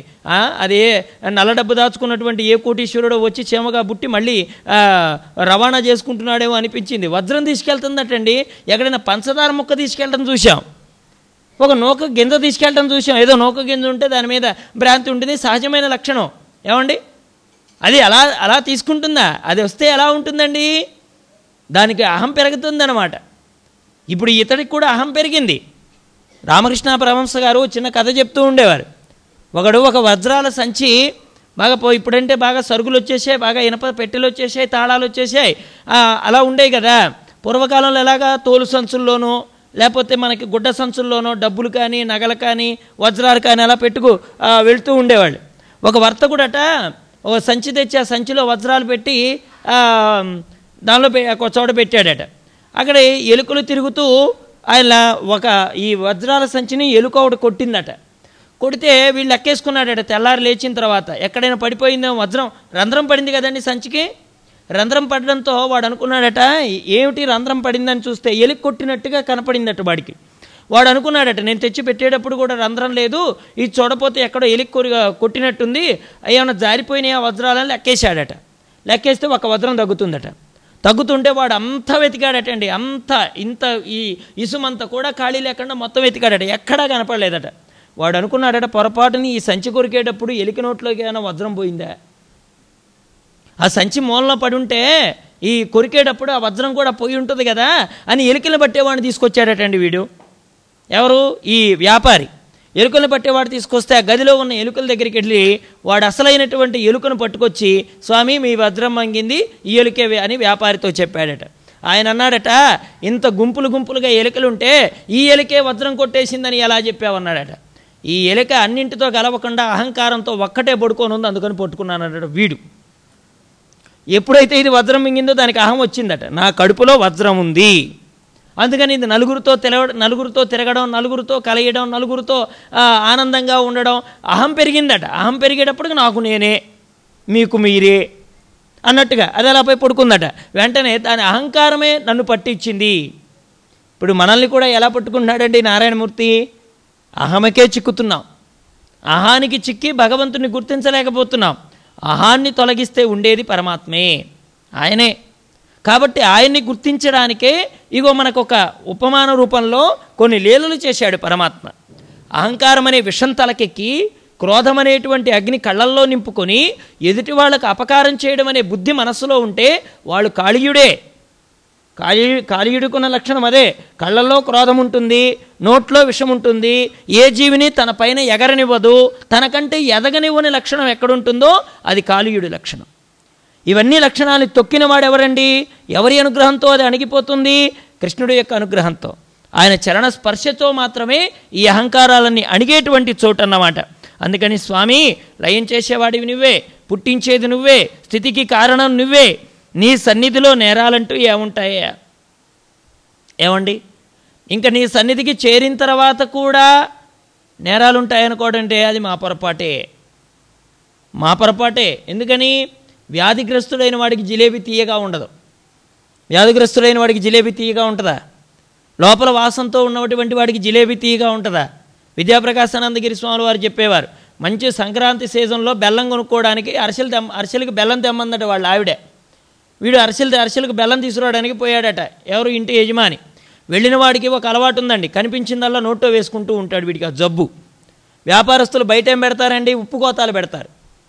ఏమంటే బెల్లం బుట్టలు బయట పెట్టరండి. బెల్లం బుట్టలు ఎక్కడో లోపల ఉంటాయి, ఉప్పు కోతాలన్నీ బయట ఉంటాయి. వీడు ఉన్న జబ్బుకి ఏం చేసేవాడు? బయటికి కనపడేది ఉప్పు గల్లే కాబట్టి ఆ ఉప్పు గల్లు నోట్లో వేసుకునేవాడు.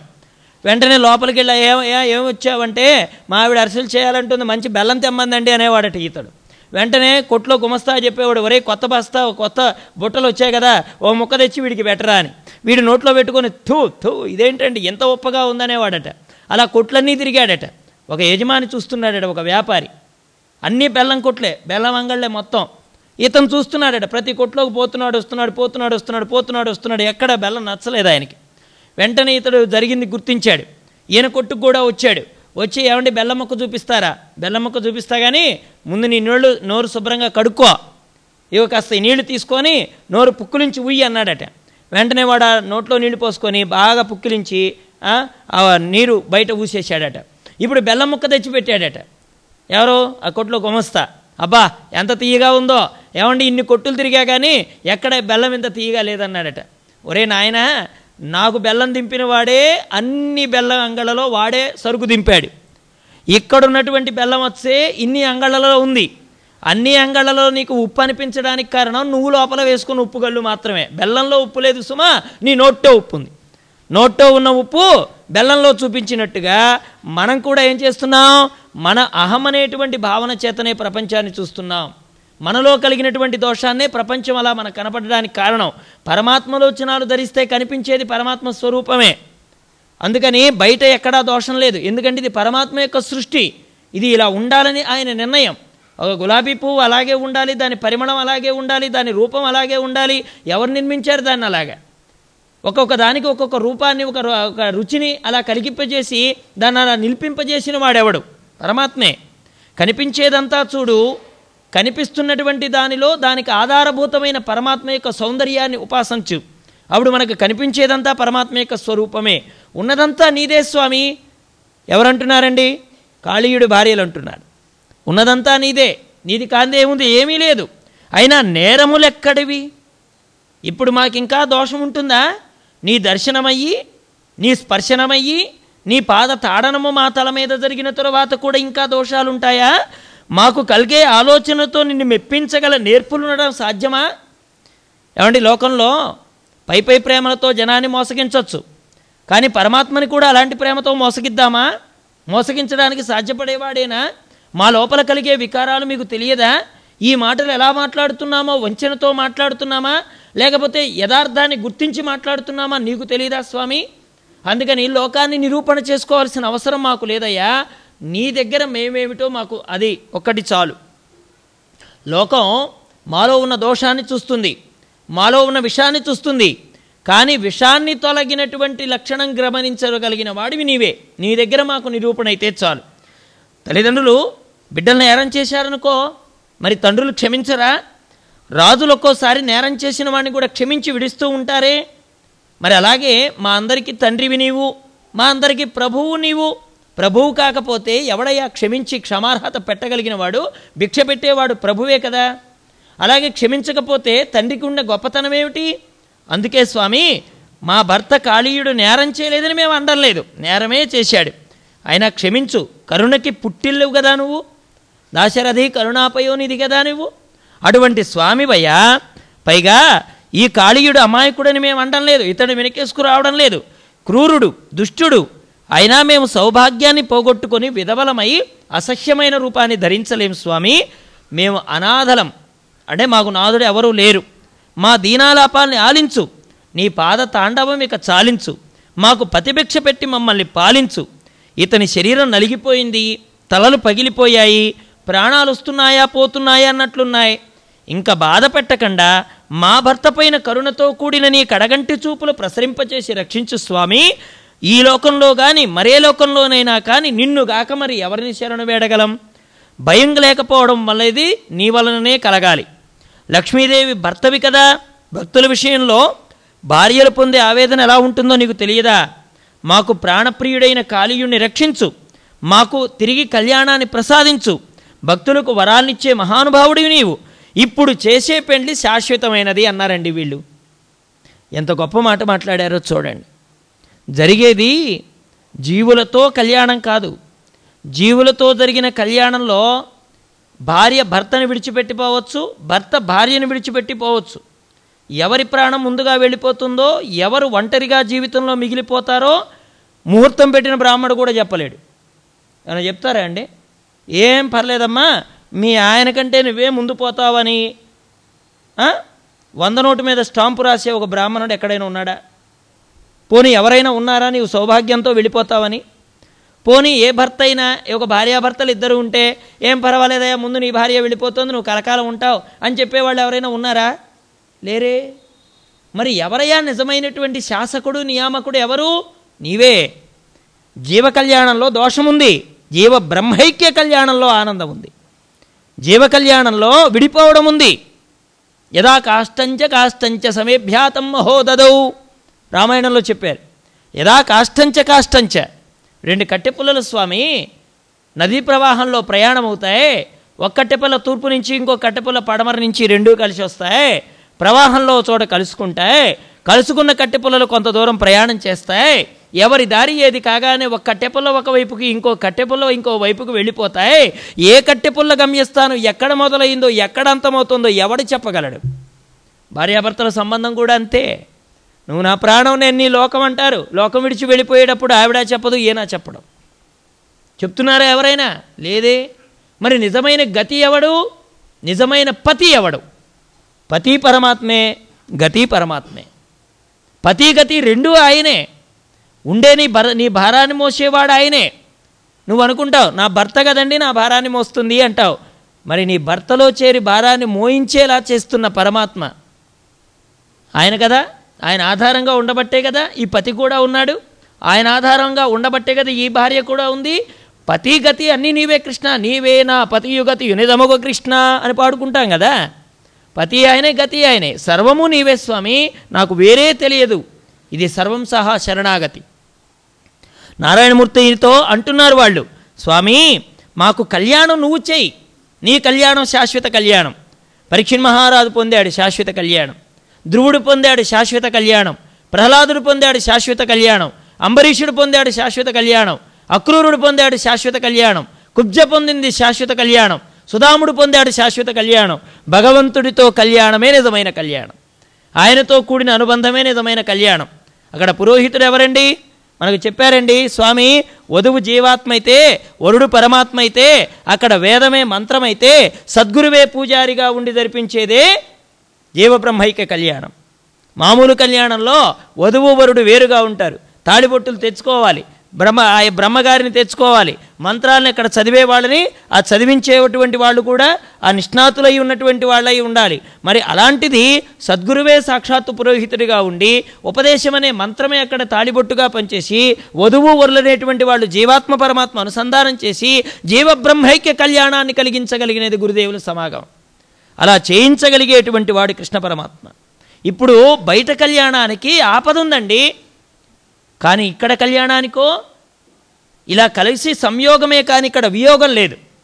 ఒకసారి కలుసుకున్న తర్వాత మళ్ళీ విడిపోవడం అనేది లేదు. జీవబ్రహ్మైకి అనుసంధానం. ఆ కళ్యాణాన్ని మాకు కలిగించు. నువ్వు చేసే పెండ్లి కదా శాశ్వతం, నీవు చేసే పెండ్లి కదా క్షేమం. ఈ రెండు ఆయన వల్లనే సాధ్యం. యోగము క్షేమం. కలయిక యోగం, ఉన్నది పోకుండా ఉండడం క్షేమం. జీవబ్రహ్మైక్య యోగాన్ని కలిగించేది ఆయనే, అనుబంధం శాశ్వతంగా ఉండేలా క్షేమాన్ని కలిగించేది కూడా ఆయనే. అది నారాయణమూర్తి.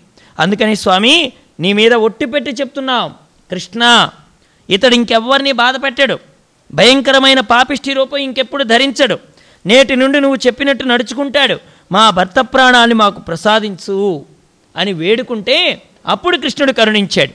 తన కాలితాపులు ఆపు చేసి పక్కకి తప్పుకున్నాడు నారాయణుడు. శరణుదొచ్చేవారిని రక్షించేవాడు కదా కృష్ణయ్య.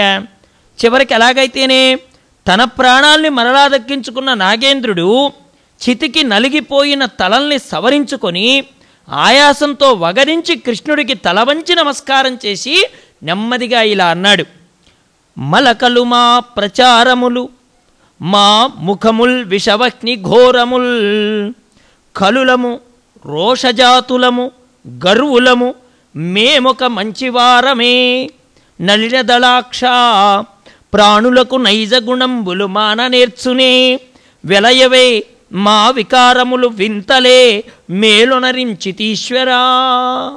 కాళీయుడు మాట్లాడిన మాట. మర్దనం జరిగిన తరువాత అంటున్నాడు, స్వామి మా నడకలు వంకర టింకర. పాముకుండే లక్షణం ఏంటండి? వంకర టింకర అయినటువంటి నడకలు నడుస్తుంది పాము. జీవుడి నడకలు కూడా అలాగే ఉంటాయి, వంకర టింకరలు. చిన్నప్పుడు ఆ కాలిటేసి ఈ కాలిటేస్తే శరీరానికే దెబ్బ, కానీ వయస్సు వచ్చిన తర్వాత వంకర టింకర నడకలు నడిస్తే వాడి జీవితం ఉన్నందుకే దెబ్బ. చిన్నప్పుడు వంకర నడకలు నడిచామనుకోండి, ఆ కాలిటు ఈ కాలిటేస్తే దెబ్బ తగిలితే మందేస్తే పోతుంది. జీవితంలో వంకర నడకలు నడిచామనుకోండి తెలుసుకున్న తర్వాత కూడా ఇక జీవితం వచ్చినందుకు ప్రయోజనం ఏమిటి? చిన్నప్పుడు పడితే దెబ్బతో సరిపోతుంది, పెద్ద అయిన తర్వాత పడ్డామనుకో మాన్పుకోవడానికి జన్మలు సరిపోవు. చిన్నప్పుడు పడ్డామండి, ఇక్కడ ఒక మచ్చ వచ్చింది, వైద్యుడు ఒక మందు వేస్తే తగ్గిపోయింది. నడక నేర్చుకున్న తర్వాత కూడా వంకర టింకర బుద్ధులతో నడిచామనుకోండి జన్మలకి మళ్ళీ మందు మానకుండా వస్తుంది. గుర్తుపెట్టుకోండి, ఆ జబ్బు మాందో, ఈ గాయం మానుతుంది. కానీ వయస్సు వచ్చిన తర్వాత సక్రమమైన నడక నడవలేదో నీ జీవితాంతం మళ్ళీ ఇంకా జన్మలకు వస్తుంది ఈ గాయం. వెంటబడి వచ్చే గాయం మంచిదా, వెంటనే మానిపోయే గాయం మంచిదే? ఆలోచించండి. మనకు వెంటనే మానిపోయే గాయాలు శరీరానికి తగులుతాయి, వెంటపడి వచ్చే గాయాలు జన్మలకు వచ్చే గాయాలు లోపల మనోప్రారబ్ధం వల్ల మనోమాలిన్యం వల్ల సంతరించుకుంటున్నాడు ఈ మానవుడు. అందుకని కాళీయుడు అంటున్నాడు, మా నడకలు వంకర, మా ముఖాలు విషాగ్నులతో ఘోరమైనవి. మా ముఖాలు విషాగ్ని. అలాగే దుర్మార్గులు రోషం కలిగిన వాళ్ళలో ఏం చెప్తారండి, వాడిది పాము పగండి అంటారు కదా. రోషం కలిగిన వాళ్ళలో మా జాతిని ముందు చెప్తారు. రోషంలోనే పుట్టిన వాళ్ళమయ్యా మేము, మాకేం తెలుస్తుంది? పొగరబోతులు మేం కూడా ఒక మంచి వాళ్ళమేనా? అసలు మంచి అనే మాట కూడా మా నోటి నుంచి మాట్లాడడానికి మాకు అర్హత ఉందా? అంతటి వాళ్ళమా మేము? ఈ సృష్టిలో ఉన్న ప్రాణులందరికీ తమ తమ సహజమైన గుణాలు అలాగే ఉంటాయి. స్వామి కమలాక్ష, మా వికృత చేష్టలు నీకు కొత్త కాదు కదా. ఎన్నాళ్ళ నుంచి చూస్తున్నావో, ఎన్ని జన్మల నుంచి ఉందో నీకు నాకు సంబంధం. అయినా ఈనాడు నాకు చాలా ఉపకారం చేశావు. నా తలని తొక్కి మంచి ఉపకారం చేశావు. సర్వేశ్వర, ఈనాటికి నీ పాదధూళిని నేను పొందగలిగాను. నా పుణ్యమేమని చెప్పుదు, నీ పాద రజంబు కంటిని నేను, సనకాదులు నీ పద రాజము గోరుదురు, పదమందున్నదైన ఇకమేలు హరి. ఎంత గొప్ప అదృష్టాన్ని కలిగించావు కృష్ణ. సనక సనందనాథులు నీ పాదధూళిని కోరతారు. రామకృష్ణానంద స్వామి వారు చెప్పేవారు, కురుక్షేత్రం అంతా అయిపోయిన తర్వాత గుర్రాన్ని తోలుకొని నదికి వెళ్ళేవాడటండి కృష్ణయ్య. చక్కగా అర్జునుడు వెళ్ళి పడుకునేవాడు, ఏదో పని చేసిన వాడు మాదిరి. వెంటనే రెస్ట్ తీసుకునేవాడు. ఏమండి, కారు ఉంటుంది, కారుకు సారథ్యం చేసే డ్రైవర్ ఉంటాడు. కారు యజమాని పోయి పడుకుంటాడే కానీ కారు డ్రైవర్కు తప్పుతుందా? మొత్తం గడుక్కోవాలి. తప్పుతుందా అండి? అలాగే యజమాని పోయి పడుకుంటాడు. ఇక్కడ యజమాని ఎవరు? అర్జునుడు. చక్కగా యుద్ధం అంతా చేసి ఉదయం సాయంత్రం నుంచి అలిసిపోయాడు పాపం మహానుభావుడు. మరి సాయంత్రం కృష్ణయ్య ఏం చేయాలి? ఈ రథాన్ని శుభ్రంగా తోమాలి, గుర్రాన్ని శుభ్రంగా కడగాలి, వాటికి ఏమైనా ములుకులు గుచ్చుకొని ఉంటే బాణం ములుకులు తీసేయాలి, గాయాలకు మందు రాయాలి, నీళ్లు పెట్టాలి, గుగ్గిళ్ళు పెట్టాలి, వాటి వాటి స్థానాల్లో కూర్చోబెట్టాలి, పడుకోబెట్టాలి, ఇంత సేవ చేయాలి ఆయన. మరి ఆయన నిద్రపోతున్నాడే కానీ ఈయనకి నిద్ర ఉన్నదా? ఆహా. కృష్ణుడు రథాన్ని తోలుకొని వెళ్ళేవాడు, ఆ రథాన్ని శుభ్రంగా పక్కన మొత్తం కడిగి ఒక పక్కన పెట్టేవాడు, మళ్ళీ గుర్రాన్ని తీసుకెళ్లేవాళ్ళు, స్నానం చేయించేవాడు. సనక సనందన సనత్కుమార సనత్సుజాతులు బ్రహ్మమానస పుత్రులు ఆకాశంలో ఉండి చూస్తున్నారండి కురుక్షేత్రాన్ని, యుద్ధాన్ని చూస్తున్నారు మహానుభావులు. వాళ్ళు అనుకున్నారు, చిచ్చి దరిద్రపు జన్మ, బ్రహ్మకు మానసపుత్రులుగా పుట్టిన జన్మ, ఎందుకు ఈ జన్మ, పనికి మానిన జన్మ, ఆ గుర్రాల్లో ఒక గుర్రం అయి ఉంటే మన జన్మ కడతేరిపోయేది కదా అనుకున్నారు. ఎంతటి భాగ్యం, నారాయణమూర్తి చేతి స్పర్శ అందుతుంది. మనకేదైనా గాయం తగిలితే దాన్ని తన చేత్తో తీస్తాడు, తన చేత్తో గాయం మీదలాగా పూస్తాడు, మందు పూస్తాడు, ఆకలిని గుర్తించి నీరు పెడతాడు. కురుక్షేత్రంలో ఎంత గొప్ప పని చేశాడో తెలుసా అండి. ఒక రోజున నారాయణుడు అలిసిపోయిన గుర్రాలకు నీళ్లు తాపాడండి. భారతంలో వస్తుంది. అలసిపోయిన గుర్రాలకు నీళ్లు తాపాడు, వాటికి మేత పెట్టాడు, వాటి అవసరాన్ని గుర్తించి చూడండి ఎంత గొప్ప విశేషం చెప్పారు అక్కడ. అమ్మ కూడా చెప్తూ ఉంటారు, బిడ్డ ఆకలి కూడా తల్లికి ఎప్పుడు తెలుస్తుంది? వాడు వచ్చి అడిగితేనే. ఒక్కోసారి వాడికి ఆకలి లేకుండా ఉంటే కూరి కూరి పెడుతూ ఉంటే వాడు ఏడుస్తూ ఉంటాడు. వాడు ఆకలిని గుర్తించకుండా అలాగే ఉండిపోతే వాడు అప్పుడే స్కూల్ నుంచి వచ్చి అమ్మ ఆకలిస్తుంది అన్నం పెట్టమంటే రోజు 2ంటికి తినేవాడు, 1 గంటకే మొదలెట్టావు ఈ రోజున అని విసుక్కుంటూ వెళ్ళిపోతారు కదా. వాడు ఆకలి తెలుసుకోగలుగుతుందా తల్లి? తెలుసుకోగలిగింది నారాయణుడు ఒక్కడే. గుర్రాల యొక్క ఆకలి నడిపించి సేవ చేసుకునే అర్జునుడికి తెలియదు కానీ నడిపే నారాయణమూర్తికి తెలుసు. పరిగెత్తించు బావా అని అంటమే కానీ దాని పొట్టకింత పెట్టు బావా అని చెప్పడం తెలియదండి అర్జునుడికి. ఆయనకు నడిపించడం తెలుసు, పొట్ట నిండించడం తెలుసు, ఎక్కడ అలసట కలిగిందో తెలుసు, ఎక్కడ బాధ కలిగిందో తెలుసు, బాధకు ఉపశమనం కలిగించే విధానం తెలుసు, అన్నింటినీ క్షమించి వదిలేయగలిగి శమనాన్ని కలిగింప చేయగలగడం కూడా భగవంతుడికి తెలుసు. అటువంటి వాడు నారాయణమూర్తి. అలాంటి స్వామి అంటున్నాడండి కాళీయుడు, అయ్యా మాకున్నటువంటి విశేషం అది. ఎందుకంటే నా పుణ్యం పండకపోతే నువ్వు ఇక్కడికి రావడం, నా తలపైనే నీ 2 పాదాలు, ఒక పాదం కాదు 2 పాదాలు, ఆ 2 పాదాలు పెట్టి తొక్కడం, ఇది నాకు ఎంత క్షేమం, సనకాదులకు కూడా ఇంతటి భాగ్యం దక్కలేదు కదా అని వెంటనే కృష్ణుడు అన్నాడు, కాళీయుడా ఈ మడుగులోటువంటి నీరు గోవులతో పాటు మనుష్యులు త్రాగుతూ ఉంటారు, ఇక నీవు ఇందులో ఉండరాదు సుమా, నీవు నీ భార్యలు కుమారులు బంధువులు అందరూ కలిసి ఈనాడే సముద్రంలోకి వెళ్ళిపోవాలి అని చెప్పాడు నారాయణుడు. నిన్ను దండించిన ఈ కథని మనస్సులో స్మరించి ఎవడైతే ఉదయము సాయంత్రం చదువుకుంటాడో వాడు దీని వలన సర్పము వలన బాధపడడు. చూడండి, ఉదయం సాయంత్రం చదవడం అంటే అర్థం ఏంటండి? ఎల్లప్పుడూ చదవడం, 3 కాలాల్లో చదవడం అంటే అక్కడ అర్థం ఏంటి? 3 కాలాల్లో టైం పెట్టుకొని అప్పుడే చేయమని కాదు, 3 కాలాల్లో చదవాలి. మాకు చదువు చెప్పేటప్పుడు మా గురువుగారు చెప్పేవారు, రామాయణం భారతం భాగవతం నేర్చుకోవడానికి వెడితే మా ఆచార్యులు గారు చెప్పేవారు, 3 కాలాల్లో చదవమంటే 4వ కాలం బాధపడుతుంది అన్నాడు ఆయన. 4వ కాలం ఏంటి? పోయే కాలం. ఏమండి, భూతకాలం జరిగిపోయింది, వర్తమాన కాలం జరుగుతుంది, భవిష్యత్తు కాలం జరగబోతోంది, పోయే కాలం వెళ్ళే కాలం. కాబట్టి ఈ 3 కాలాల్లో భగవంతుని పట్టుకుంటే పోయే కాలం బాగుంటుంది అనేవాడు మా గురువు గారు. కాబట్టి మహాత్ములు చెప్పే మాటలు చూడండి ఎలా ఉంటాయి. కాబట్టి బ్రతుకు మీకు బాగుపడుతుంది, వచ్చే కాలం చెప్పాడు. ఉదయం సాయంత్రం చదవడం అంటే అర్థం ఏంటి? ఎల్లప్పుడూ. 7 రోజుల్లో చదవడం అంటే అర్థం ఏంటి? ఎల్లప్పుడూ చదవమని. అందుకే అతి రహస్యంబైన హరిజన్మ కథనంబు మనుజుడెవడేని మాపు రేపు చాలా భక్తితోడ చదివిన సంసార దుఃఖరాశి బాసి తొలగిపోవు. భాగవతం అయ్యో నాకు దీనికి అర్థం తెలియదే అని అనుకోకుండా మన గ్రంథాలన్నీ లభ్యమవుతున్నాయి కదా, తేలిగ్గా వాడుక భాషలో లభ్యమవుతున్నాయి. పోనీ వర్ణనలు మనకు తెలియకపోయినా, అక్కడుండే అంతరార్థం మనకు తెలియకపోయినా, కథాభాగ రూపంలోనైనా భగవంతుడి కథని గనక మనం పట్టుకుంటే వాడి జన్మజన్మాంతరాల పాపము క్షాళనమవుతుందని మనకు భాగవతాన్ని అందించిన మహానుభావులు తెలియచేశారు. ఎందుకంటే చదవగా చదవగా చదవగా దానిలో విచారణ మొదలవుతుంది. మనం అసలు ఆ పుస్తకమే మనకు భారమైపోయింది. కొంతమంది చూడండి, భాగవతం అంతే అంటుందో తెలిసినా ఇంత పుస్తకాలు ఉంటాయి, ఇంత ఎత్తుంటాయి, 5 భాగాలు. ఇప్పుడు ఇట్లాంటి పుస్తకాలు 5 భాగాలు ఉంటాయి కానీ భాగవతం పూర్తి కాదు. ఇప్పుడు మహానుభావులు దాన్ని ఇంకా తాత్పర్యం విశాలం చేసి 8 భాగాలు వేశారు టీటీడీ వాళ్ళు. ఇప్పుడు ఈ ఒక్క భాగంలో సగభాగం చెప్పుకోవాలంటేనే 1 నెల రోజులు పడుతుంది. నిన్న అమ్మ చెప్పారే 7 రోజులు 7 భాగాలు ఎలా పూర్తవుతాయని. పూర్తవుతాయి. ఎందుకని? మహాత్ములు మనకు ఒక ప్రక్రియ చెప్పారు.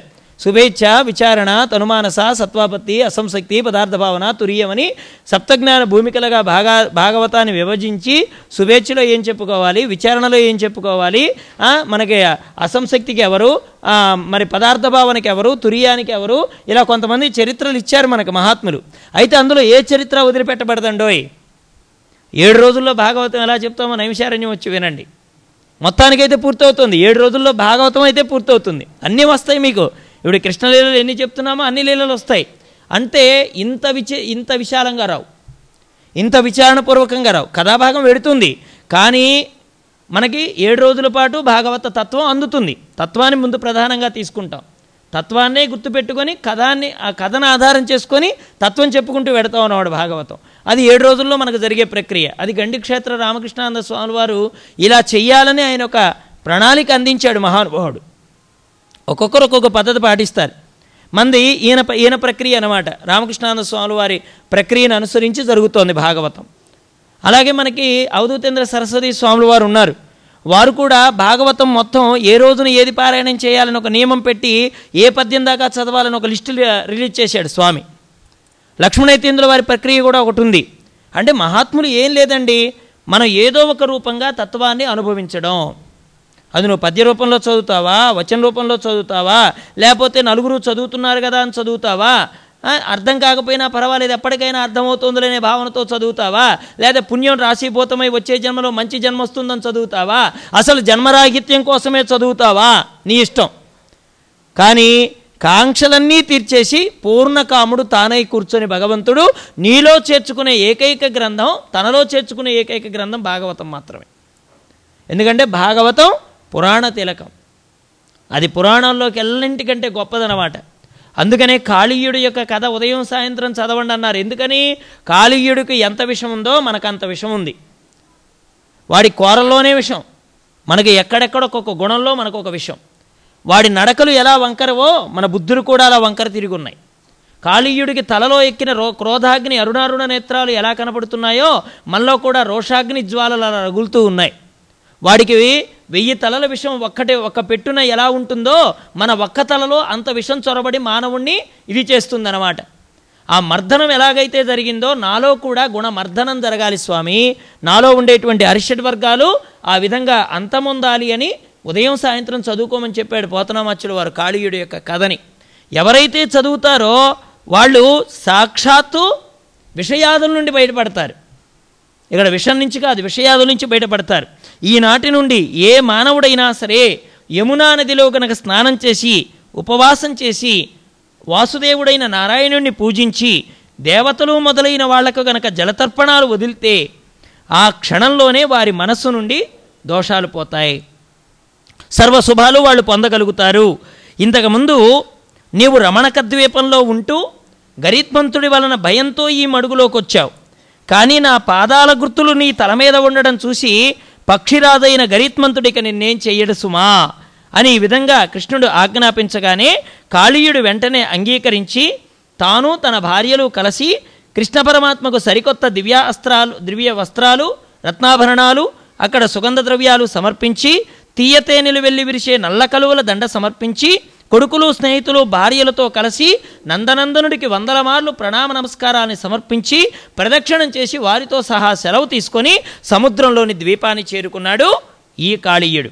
కమలాల వంటి కన్నులు కలిగిన కృష్ణుడు ఎవడికీ సాధ్యం కాని విధంగా యమునా నదిలో ప్రవేశించి కాళీయుడి యొక్క నివాసాన్ని తొలగించగానే ఆ యమునా నది అమృతం వంటి నీళ్లతో నిండి ఉండి అందరికి అత్యంత ప్రియమైపోయింది అని ఇలా శుకయోగీంద్రుడు చెప్పగానే పరీక్షిత్ మహారాజు అన్నాడు, మునీంద్ర, పాములకు నివాసమైన రమణక ద్వీపాన్ని కాళీయుడు ఎందుకు వదిలిపెట్టాడు? అతడొక్కడు గరీత్మంతుడికి ఏం అపకారం చేశాడు అని అడిగాడు. పూర్వం పాములంటే భయపడే వాళ్ళందరూ కూడా నెల నెల మధురమైన పదార్థాల్ని పాములకు నైవేద్యంగా పెట్టి చెట్ల మొదల్లో పెట్టేవారు. గరీత్మంతుడు తమని చంపకుండా తమ భాగాలకు వచ్చిన పదార్థాలన్నీ కూడా ప్రతి నెల ఈ ఖగరాజుకు కానుగ్గా సమర్పించి సర్పరాజులు తమ జీవనాన్ని కొనసాగిస్తూ ఉండేవారు.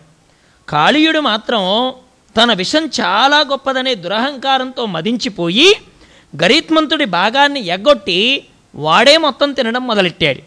ఇది విన్న గరీత్మంతుడు కోపించి వీడి తలలు చీల్చి చెండాడి పడగలు చించి ప్రాణాలు తీసి వస్తాను అని ఒక భీకరమైనటువంటి మాట అన్నాడు. ఇది తెలుసుకున్నటువంటి ఈ కాళీయుడు గరీత్మంతుడు యొక్క రూపాన్ని మనస్సులో తలచుకొని ఈ ఆయన వల్ల కలిగేటువంటి ఆపదల్ని గుర్తించి అక్కడి నుంచి ఆయన తన ద్వీపాన్ని ఖాళీ చేశాడు. అలా వస్తున్నటువంటి వాడు ఈ ప్రయాణంలో గరీత్మంతుడికి అతనికి కాస్త యుద్ధం కూడా జరిగింది, ఈ కాళీయుడికిన్న గరీత్మంతుడికి. ఇలా ఉండగా ఈ కాళీయుడు ఇలా ఈ గరీత్మంతుడి యొక్క బాధని తట్టుకోలేక ఈ లోతైన మడుగులో ప్రవేశించాడు, ఈ కాళింది మడుగులో ప్రవేశించాడు. మరి పూర్వం సౌబరి అనే మహాముని ఈ మడుగులో తపస్చేసుకుంటూ ఉంటే గరీత్మంతుడు ఒకనాడు ఆకలి కొని ఈ మడుగు దగ్గరికి వచ్చాడు. ఇందులో ఉన్న చేపల రాజును పట్టుకొని చంపి తినేశాడు. మిగిలిన చేపలన్నీ దుఃఖంతో ఉసూరుమంటుంటే ఆ మహర్షి వాటి శోకాన్ని చూచి ఈనాటి నుండి గరీత్మంతుడు గనక ఇందులో చేపల కోసం మింగడానికి గనక వస్తే అతడు చచ్చిపోతాడని ఒక శాపం ఉన్నది. అందువల్ల గరుడు ఈ మడుగులో ప్రవేశించడానికి భయపడేవాడు. దీన్ని ఆవాసం చేసుకొని గడుపుతున్నటువంటి కాళీయుడు ఈ విధంగా వాళ్ళని బాధించడం వల్ల నారాయణుడు ఈ రోజున వాళ్ళ బాధని ఆ విధంగా తొలగింపచేశాడు. పైగా తరువాత ఈ కాళీయుడి యొక్క మర్దనం అయిపోయిన తర్వాత కృష్ణుడి యొక్క రాకని చూసిన తర్వాత అందరూ ఆనందాన్ని పొందారు. వెంటనే ఈ బ్రాహ్మణులు తమ భార్యలతో కలిసి వచ్చి నందుణ్ణి ఉద్దేశించి, నీ కొడుకు పాము నోటి నుండి బయటపడ్డాడు, యోగ్యమైన నీ భాగ్యం ఎంత గొప్పది, ఇక దానికి తిరుగులేదని అభినందించి ఆశీర్వదించారు. ఈ విధంగా యశోదమ్మ కృష్ణుడిని ఒడిలో కూర్చోబెట్టుకొని, నా తండ్రి, నా బాబు, ఆ భయంకరమైన పాము నిన్ను కరుస్తుంటే ఆపదలో చిక్కుపడిపోయినప్పుడు నన్ను ఏమని కేకేశావో కదా నాయన, బెంబేలు పడలేదు కదా అని అతన్ని కౌగిలించుకొని గారాబం చేయడం అనేటువంటి దాన్ని చూసి గోపాలురందరూ సంతోషించారు. ఇక తర్వాత మనకి బాలక్రీడాభివర్ణనంలో బలభద్రుడు ప్రలంబాసురుడు యొక్క వధ జరుగుతుంది. ఆ తర్వాత కృష్ణుడు దావాగ్నిని చంపేస్తాడు, దావాగ్నిని మింగేస్తాడనమాట. ఆ తర్వాత నందుణ్ణి రక్షించేటువంటి క్రమంలో ఇంకోసారి దావాగ్నిని ఆయన మింగడం జరుగుతుందన్నమాట. అలా విధంగా మనకు వర్ష ఋతువులు, శరదృతువుల యొక్క వర్ణనలన్నీ పూర్తయిపోయిన తర్వాత భాగవతంలో మనకు అత్యంత ముఖ్యమైనటువంటి ఘట్టాలు గోపికా వస్త్రాపహరణం. గోపికా వస్త్రాపహరణం బాల్యలీలలో ఒక చెప్పుకోదగినటువంటి ఘట్టం అన్నమాట. వీళ్ళందరూ కూడా నారాయణమూర్తి యొక్క అనుగ్రహాన్ని పొందడానికి వీళ్ళు హేమంత ఋతువుని ఒక ఆధారంగా చేసుకున్నారు. చలికాలంలో స్వామివారి యొక్క అనుగ్రహాన్ని పొందడానికి ఆ ఋతువుని వీళ్ళు ఉపయోగించుకున్నారన్నమాట. ఎర్ర కలువులు కలిగినటువంటి పరిమళం కలిగిన తుమ్మెదలు ఈ మన్మథాగ్ని పడసూపే విధంగా అక్కడ ఉండేటువంటి వాతావరణం. ఎందుకంటే చలికాలంలో ఒక రకమైనటువంటి వికారం మనిషిలో ప్రవేశిస్తుందన్నమాట. ఆ చలికాలంలో ఉండేటువంటి మన్మథ తూపుల యొక్క శరములకు లోను కాకుండా ఉండాలంటే, మన మనస్సుని కనపడకుండా మదించే మన్మధుడి పాలు కాకుండా ఉండాలంటే, మన మనస్సుని తన పరం చేసుకునే మాధవుడి యొక్క ఆయన చరణార విందాల యందు దృష్టి పెడితే మన మన్మధుడి బాధని తప్పించుకోగలుగుతాం అన్నమాట. అందుకే మనస్సుని కనపడకుండా మదించేవాడు మన్మధుడు. అటువంటి వాడి బారి నుంచి తప్పించుకోవడానికి ఏకైక మార్గం ఏమిటి? నారాయణుడి యొక్క పాదాశ్రయం. అలాగే గోపికలందరూ కూడా కాత్యాయనీదేవి దగ్గరికి వెళ్ళారు. వాళ్ళందరినీ అమ్మవారిని మొక్కుకున్నారు. వాళ్ళు, ఓ కాత్యాయని భగవతి, నీకున్ మృక్కెదము నేము నేడను కంపన్ మా కిందరకున్ వైలమ శ్రీకృష్ణుడు మగడుగాగా చేయుము తల్లి. వాళ్ళందరూ కృష్ణ భగవానుడిని భర్తగా కోరుకొని వాళ్ళు స్నానాలు వ్రతాలు ఆచరిస్తున్నటువంటి సమయంలో ఓ రోజున ప్రాతకాలంలో నిద్ర మేల్కొన్నారు ఈ గోపికలు. రెండని తమ నెచ్చెలులందరినీ పేరు పేరున పిలుచుకున్నారు. వీళ్ళందరూ కూడా బయలుదేరి యమునా నదీ తీరానికి చేరుకున్నారు. అక్కడ కాళిందీ నదీ తీరాన్ని చేరి ఏకాంత స్థలంలో కోకలు విడిచిపెట్టారు. కళంకరహితులైనటువంటి వాళ్ళు జంకు లేకుండా పట్టుదలతో నీళ్ళలో ప్రవేశించారు. అలా ప్రవేశించినటువంటి వాళ్ళు శ్రీకృష్ణుడి మీద పాటలు పాడుతున్నారండి. ఇచ్చకొలది వేడుకతో జలక్రీడలు ఆడుతూ ఉంటే వారి ఆ విహారాలు, ఆనంద పారవస్యాలు లోకంలో ఎవరూ ఇంత ఆనందం పొందలేరన్నట్టుగా అంత ఆనందంగా జలకాలు ఆడుతున్నారు.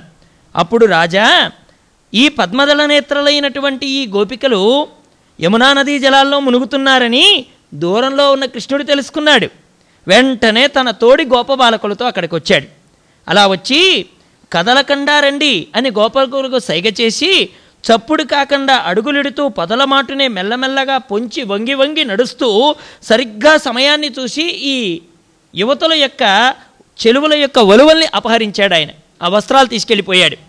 ఈ విధంగా వలువలు దొంగిలించి పరమాత్ముడు పిల్లవాడిలాగా తోటి పిల్లలతో కూడి పరాచికాలు ఆడుతూ వాళ్ళ అంబరాన్ని అపహరించి మత్తకరీంద్రంలాగా యమునా నదీ జలకణాలచే చల్లబడిన పిల్లవాయువుల వల్ల ఆనందంతో నడిచి ఉన్నటువంటి ఒక కడిమి చెట్టు ఎక్కాడు పరమాత్మ.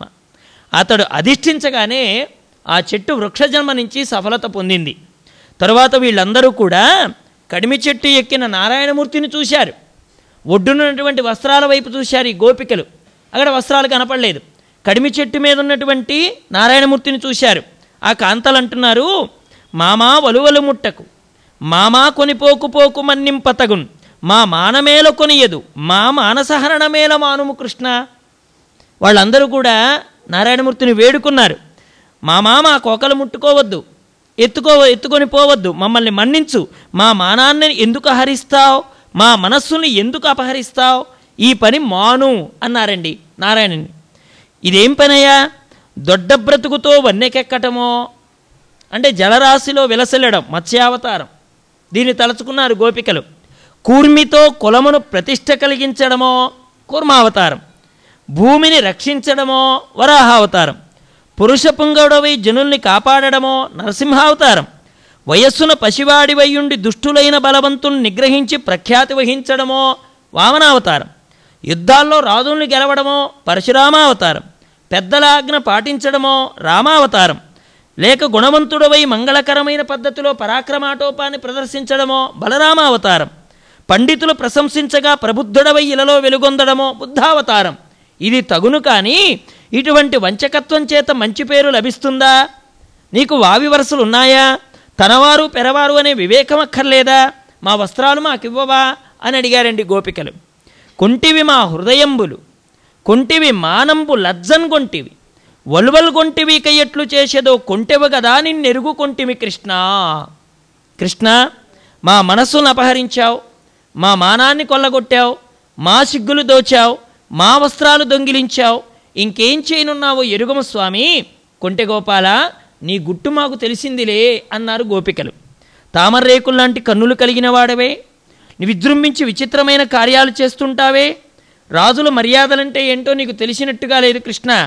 బలవంతుడవైనట్టు ప్రవర్తిస్తున్నావు, మేము అబలులం, మా ఒలువలు మాకి, మేము నందమహారాజుకి విషయం చెప్తాం, నీవేం భూమినేలే రాజువా మా పట్ల ఇంత దండించే విధంగా ప్రవర్తించడానికి అన్నారండి.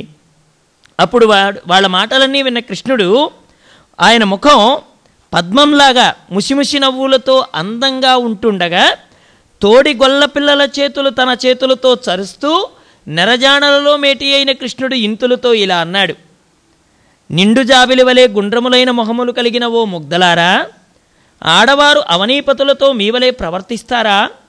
కొంచెమైనా మగమాటం లేకుండా నన్ను నిందిస్తున్నారే కానీ మీ తప్పు మీరు ఆలోచించడం లేదు. నీటి నుండి వెంటనే వెలువడి నా దగ్గరకు రండి, మీ వలువలు మీరు తీసుకోండి, ఇదిగో ఇప్పుడే మీకు ఇచ్చేస్తానన్నాడు కృష్ణయ్య. కృష్ణుడి పలుకులు విని అభిమానవతులైన ఈ గోప యువతులు ఒకరి ముఖం ఒకరు చూసి నవ్వుకున్నారు. మనస్సులు ఉవ్వెత్తగా హరించే మాధవుని మాటలకు బదులు పలకడానికి వారు లజ్జించారు. మిక్కుటమై చలికి గడగడ వణుకుతూ గొంతులోతి నీళ్లలో నుంచి ఉండి వెనక్కి ముందుకి ఊగిసలాడుతున్న ఉల్లములతో అంటున్నారు, అల్లరివాడవై మా ఒలువలు ఎందుకు అపహరించావు కృష్ణ? అందరిలో ధర్మపరుడివి కదా, నీవేం తక్కువ వాడివా? నీకు తెలియందేముంది? ఆడవారు స్నానం చేసేటప్పుడు మగవారు ఆ ఛాయలకు రావచ్చునా? వచ్చారనుకో, దయమాలి ఎక్కడైనా ఈ మాదిరి అల్లరి పనులు చేస్తారా? అవురా, ఈ చిత్రచర్యలు నీకే సరిపోయాయి, మరెక్కడా లేవు. నీకు బానిసలమై ఉంటాం, మా కోకలు మాకిప్పించు కృష్ణ. పిలవగానే వస్తాం, నీవేది కోరినా ఇస్తాం, నీవెక్కడికి పొమ్మన్నా పోతాం. ఇప్పుడు మా చీరలు ఇచ్చి మమ్మల్ని దయతో ఏలుకో. తల్లి గర్భంలో ఉన్నప్పుడు మనం చేసిన ప్రతిజ్ఞలు కూడా ఇవే. నీళ్లలో ఉండి గోపికలు ఏం మాట్లాడారో మనం కూడా లోపల తల్లి గర్భంలో అదే మాట్లాడాం. నీరు అనే పదం వినపడిందంటే అది జడము అని అర్థం చేసుకోమన్నారు మహాత్ములు. జలములో జడ అనే పదం కూడా లడయోర భేద అనే నియమం ప్రకారం లాకీ డాకి భేదం లేదు. ఇక్కడ జడములో మునిగారు గోపికలు. జడము అంటే అర్థం ఏమిటి? మాయా ప్రవృత్తి. జలమును ఎందుకు చెప్పారు అంటే నీళ్లలో ఈత కొట్టేవాళ్ళు ఉంటారు. ఈత కొట్టేవాళ్ళు ఏం చేస్తారండి? ఇలాగ మునుగుతారు. మునిగిన వాళ్ళు ఏం చేస్తారు? నీళ్ళల్లోనే ప్రయాణం చేసి మనం ఊహించని చోట లేస్తారు. మనం ఏం చేస్తాం? మునిగిన చోట వెతుకుతూ ఉంటాం, ఇక్కడే మునిగాడు ఇక్కడే లేస్తాడు, ఇక్కడే మునిగాడు ఇక్కడే లేస్తాడని. కానీ వాడేం చేస్తాడు? ఇలా మనం ఇక్కడ నీళ్ళల్లో మునిగి ఇటు పక్కుంటే వాడు మన పక్కనే మునిగి మనకు వెనక్కి వచ్చి లేస్తాడు, మన వెనకాతలు లేస్తాడు. మనం ఏం చేస్తాం? మన పక్కనే వీడిని ఎతుకుతూ ఉంటాం అన్నమాట. కానీ వీడేం చేస్తాడు? ఒరే నేను ఇక్కడ ఉన్నాను రా అని వెనకాల పిలుస్తాడు. మనకేమనిపిస్తుంది? నా పక్కన మునిగిన వాడు నా వెనక్కి ఎప్పుడు వెళ్ళాడా అని ఒక డౌట్ వస్తుంది కదా, ఒక సంశయం కలుగుతుంది. అంటే వీడి ప్రయాణం ఇప్పుడు ఎలా సాగింది? వాడు అక్కడికి వెళ్ళలేదా అంటే వెళ్ళాడు. వెళ్ళిన ప్రయాణం నాకు తెలియపోవడానికి కారణం ఏంటి? వాళ్ళు నీళ్ళ లోపల వెళ్ళాడు. నీళ్ల లోపల ప్రయాణం బయట వ్యక్తికి ఎలా కనపడదో, మాయ లోపల మునిగిన వాడు కూడా ఎంత మునిగాడో వాడికే తెలియదు. ఈ కాస్తే కదా ఈ కాస్తే కానీ లాగేస్తూ ఉంటుంది మాయ. నీళ్లలో ప్రయాణం ఎలా తెలియదో మాయలో మునిగిన వాడి ప్రయాణం కూడా అలాగే ఉంటుంది. ఇప్పుడు వీళ్ళు మాయలో మునిగారు. ఈ మునిగినటువంటి వాళ్ళు ఏమంటున్నారు? నీళ్లలో మునిగి జలక్రీడ సమాసక్త గోపీ వస్త్రాపహారకాయ నమః. కృష్ణాష్టోత్తరంలో ఒక నామం జలక్రీడ సమాసక్త గోపీ వస్త్రాపహారకాయ నమః. అంటే జలములో క్రీడించేటువంటి నెపంతో గోపికా వస్త్రాల్ని అపహరించినటువంటి స్వామి, క్రీడిస్తున్న వాళ్ళు వాళ్ళ వస్త్రమును అపహరించిన వాడివి నీవు. జడము జలక్రీడము అంటే జడక్రీడ అంటే మాయలో పరిభ్రమిస్తున్నటువంటి జీవుడు యొక్క వస్త్రాపహరణం అంటే దేహాభిమానాన్ని పోగొట్టేవాడు. మాయల్లో మునిగి క్రీడిస్తున్నటువంటి ఈ జీవుడు యొక్క ఆ దేహాభిమానాన్ని తొలగించేవాడు, ఆ అపహరించేవాడు నారాయణుడే. అందుకే ఆయన జలక్రీడ సమాసక్త గోపీ వస్త్రాపహారకాయ నమః. ఇది చెప్పేటప్పుడు మా గురువుగారు కూడా ఒక మాట చెప్పేవారు. మీరు బాగా ఆలోచించండి, జలం దగ్గరే చాలా సమస్యలు వస్తాయి. జలం దగ్గరే పరీక్ష మహారాజుకి ఎందుకు పామును వేయాలనిపించిందండి? జలం కోసం పోయే కదా, జలాన్ని అపేక్షించే కదా వేశాడు. అలాగే జలం దగ్గర నారదుడికి సంసారం వచ్చింది, నీళ్ళలో మునగబట్టే కదా. అక్రూరుడి డౌట్ క్లారిఫై ఎక్కడైందండి? నీళ్ళ దగ్గరే. ఆయన కూడా నీళ్ళల్లో నారాయణమూర్తిని అక్కడ బలరామకృష్ణులు ఇద్దరిని రథంలో కూర్చోబెట్టి నీళ్ళల్లో దిగి స్నానం చేయడానికి వస్తే నీళ్ళల్లో నారాయణుడు బలరాముడు కనిపించారు, ఒడ్డున మళ్ళీ నారాయణుడు వీళ్ళు కనిపించారు. ఆ నీరు అనేటువంటిది మాయకు ఉపలక్షణంగా చెప్పారన్నమాట శాస్త్రంలో. ఇక్కడ దానిలో ఉన్నటువంటి వాళ్ళు ఇప్పుడు మనం కూడా తల్లి లోపల నీళ్ళలో మునిగామండి. మనం కూడా లేవా? లోపల ఏమి నీరు ఉందండి? డాక్టర్ గారు చెప్తారు కదా, నీళ్ళల్లో మునిగుంటే నీరు తాగాడంటారు కదండి. పిల్లాడు ఉమ్మ నీరు తాగారని ఏదో అంటారు కదా. ఆ నీరు ప్రత్యేకంగా వీడికి ఎక్కడ ఉండదండి, తాగడానికి లోపల ఉంది. ఇప్పుడు లోపల గోపికలు లోపల నీళ్ళలో ఉండి ఎలా అంటున్నారో మనం కూడా లోపల ఉండి అవే మాటలు మాట్లాడాం. ఏమంటున్నాం? స్వామి వచ్చేదము నీవు పిలిచిన చెప్తున్నామండి. తల్లి గర్భంలో ఉండి స్వామి ఈ కాస్త ఇక్కడి నుంచి బయటపడేస్తే నువ్వు ఎక్కడికి పిలిస్తే అక్కడికి వస్తాం. గోపికలు ఎలా అన్నారో మనం కూడా అలాగే అంటున్నాం. ఇచ్చేదా ఏమైనా కానీ నువ్వేది కోరితే అది ఇచ్చేస్తాం. ఎట చొరుమనినంచొచ్చేదము నేడు వస్త్రములిచ్చి మమున్ కరుణతోడ ఏలుము కృష్ణ. కోకలిచ్చి ఎలా కాపాడమన్నామో మనం కూడా గర్భంలో ఉండి ఏమంటున్నాం? అయ్యా తల్లి కడుపులో నుంచి బయటపడేసి మమ్మల్ని కాపాడు. పైగా ప్రతిజ్ఞ ఏం చేస్తున్నావు? స్వామి 24 గంటల్లో 26 గంటలు నీ భజనే చేస్తాను. 24 గంటలకు 26 గంటలు చేస్తాడటండి. గొప్ప ప్రతిజ్ఞ. నువ్వేది కోరినా ఇస్తాం. అబ్బా నాకంటూ ఏది ఉంచుకోం స్వామి, మొత్తం నీదే. నువ్వెక్కడికి బొమ్మన్నా పోతాం, నువ్వేది చెప్తే అది చేస్తాం. ఇప్పుడు మా చీరలు మాకిచ్చి దయతో మమ్మల్ని అనుగ్రహించు స్వామి కోరుకున్నారు వాళ్ళు. ఏ తనునడు మగడవుటకు మీ తపంబులు చెప్పుడిక మీ ఆనల్ సుండి తప్పిన నీ కూరిమి మీ తలలనే పుట్టెనోటు మేధిని లేదే. గోపికలతో కృష్ణుడు అంటున్నాడు, పడతులారా, పడుచువాణ్ణి పిల్లవాణ్ణి రహస్యం లేదు కదా, ఉండదు కదా. మరి ఆ రహస్యం లేకుండా మీరు ఎవరిని పతిగా కోరి వ్రతం చేస్తున్నారో చెప్పండి. సత్యం పలికితే మీకు ఇవ్వబడతాయి. యథార్థం చెప్పండి. అసత్యం ఆడితే మీ మీద ఒట్టు సుమా. ఈ వలపు మీతోనే జన్మించలేదు, అందరికీ ఉరివిలో ఉందే. అందరు ఏం కోరుకుంటారండి? అల్లరిలోమో భర్త కృష్ణుడిలాగా ఉండాలి, ఏకపత్ని వ్రతంలో రాముడిలాగా ఉండాలి, పక్క అమ్మాయిని చూడకూడదు. కానీ అల్లరిలో ఎలా ఉండాలండి? చిలిపిగా కృష్ణుడిలాగా ఉండాలి. కానీ భర్త భార్య పక్కన ఉండగానే ఎలా ఉండాలి? శ్రీరామచంద్రమూర్తిలాగా ఉండాలి. అందరూ అదే కదా కోరుకుంటారు. చిన్నప్పుడు ప్రతి పిల్లాడికి కృష్ణ వేషం వేసి మురిసిపోని తల్లి ఉంటుందా? కృష్ణుడిగా చూసుకొని హృదయం ఉంటుందా చెప్పండి? రాముడుగా అయినా ధనుర్బాణాలు పట్టి పంపించరేమో కానీ కృష్ణుడు బొట్టు పెట్టి పిలకజడేసి నా బిడ్డ కృష్ణుడు అని మురిసిపోని తల్లి ఉంటుందా? అలాగే మీరు ఎవరిని కోరుకున్నారు? మీరు లోకంలో ఉందే అందరూ అలాంటిదే కోరుకుంటారు, లోపల అదే కోరుకుంటారు. కానీ రాముడిలాగా ఉండాలి, కృష్ణుడిలాగా అల్లరి ఉండాలి భర్తలో, అది అందరూ కోరుకునేది. మీరు బయటికి చెప్పండి, అక్కడ సందేహం లేదు. మీ లోపల మీరు ఏమనుకుంటున్నారో నాకు అన్నీ తెలుసు. మీ లోపల నేను ఉన్నవాడినే కాబట్టి మీరు చెప్పండి, మీకేం భయం లేదు. ఎవనిగని మోహించితిరి ఎవ్వడు మీ మీ మానధనములెల్ల హరించన్ నివ్వటి వీల మీకు కూరిమి ఎవ్వనిపై పలుకరాదే నేను అన్యుడనే. చూడండి, మీరెవరిని చూసి మోహించారు? మీ మానధనం అపహరించిన ఆ మగవాడెవడు? ఎవడి మీద మీకు ప్రణయం నెలకొన్నది? నేనేం పెరవాడినా పరాయివాడినా? నిజం చెప్పండి. ఆ మాటలు విని గొల్లచేడియలు ఒకరినొకరు చూసుకున్నారు. వారి హృదయ పద్మాలలో మరులు హెచ్చి వారిలో వారు నవ్వుకుంటుంటే లోకమాన్యుడైన కృష్ణుడిలా అన్నాడు. చూడండి, నటనకి ముందు వెళ్ళేవాడు ఆ నటన ప్రాక్టీస్ చేస్తాడు కదా, పద్యాలు పాడుకుంటాడు కదా. పాడుకున్నవాడు వాడి ఆహార్యం, వాడి వికృతి, వాడి రూపం ఎలా ఉందో అద్దం ముందు ప్రాక్టీస్ చేసేవాళ్ళు ఉంటారండి. నేను ఇలా మాట్లాడితే ఎలా ఉంటాను, లేక ఈ డ్రెస్ నేను వేసుకెడితే బయట ప్రపంచానికి నేను ఎలా ఉంటాను, అద్దంలో ఎవరికెవరు మాట్లాడుకుంటూ ఉంటాం కదా, ఎవరి రూపాన్ని వాళ్ళు చూసుకుంటూ ఉంటాం కదా. అలాగే ఇప్పుడు మీకు నాకు భేదం లేదు, మీ లోపల నేను ఉన్నవాడినే. ఇప్పుడు ఒక్క వ్యక్తి లోపల ఉన్నాడు అనుకోండి, బట్టలు మార్చుకోవడానికి సిగ్గు వస్తుందా? బట్టలు మార్చుకోవడానికి సిగ్గు రాదు. నాకంటే అన్యంగా ఎవరో ఉన్నారంటే అక్కడ సిగ్గు వస్తుంది. పైగా స్వజాతిలో సిగ్గు ఉండదు, విజాతి వచ్చిందనుకోండి అక్కడ వేరు అనేటువంటి ఒక పదం వస్తుంది అక్కడ కదా. అలాగే ఇక్కడ నేను మీ లోపల ఉన్నవాడినే.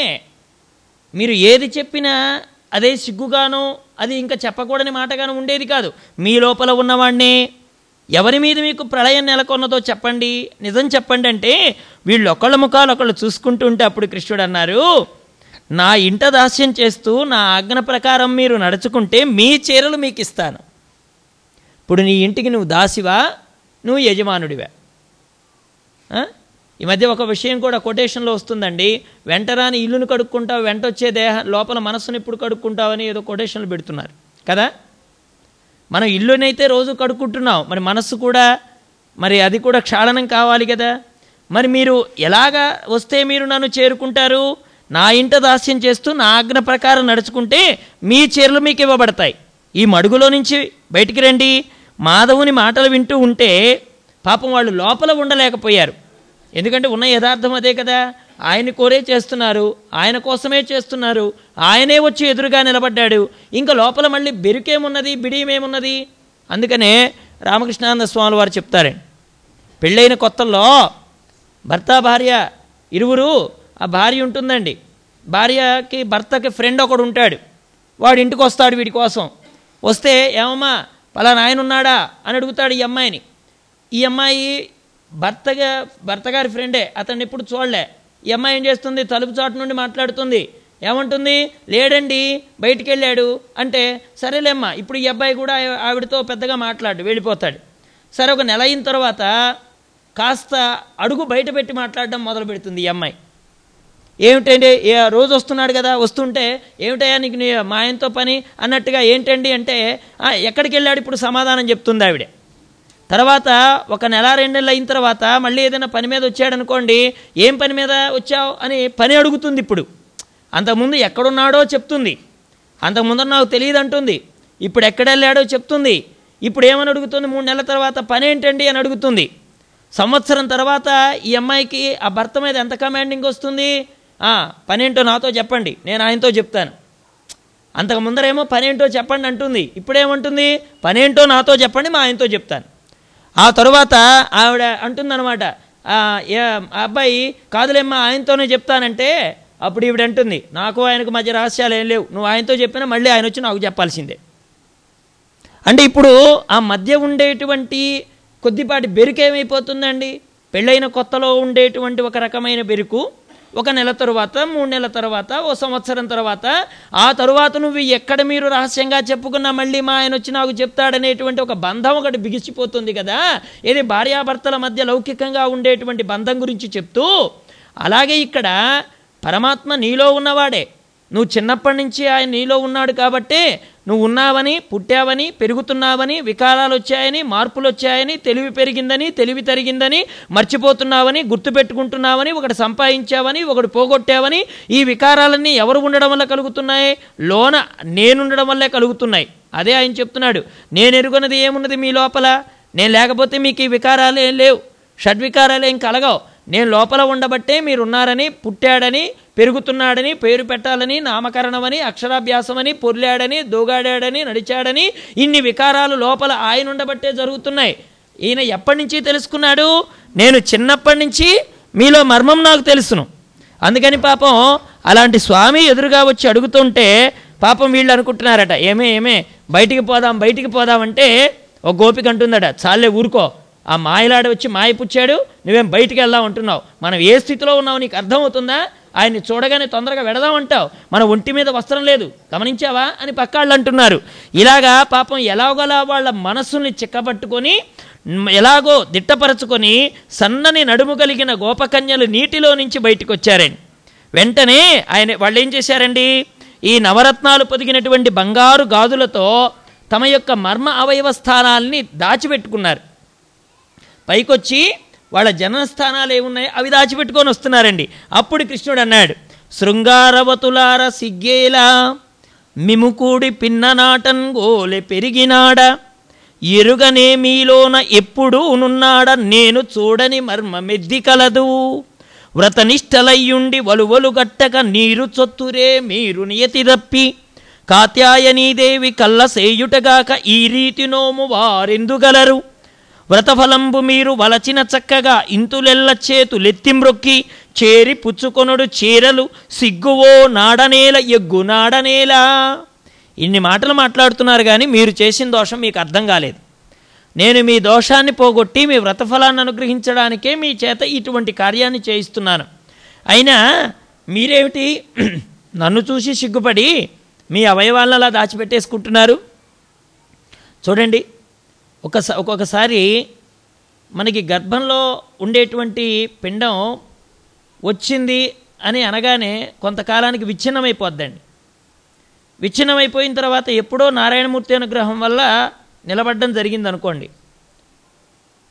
మనకి గర్భం నిలబడ్డప్పుడే మన పక్కింటి ఆవిడ గర్భం కూడా నిలబడింది అనుకోండి. ఆవిడికి గర్భ విచ్ఛిన్నం కాకుండా పిల్లాడు పుట్టాడు అనుకోండి, పిల్ల పుట్టాడు అనుకుందాం. ఇప్పుడు ఈవిడికి ఆ పిల్లాడిని చూసినప్పుడల్లా ఏం గుర్తొస్తుంటుందండి?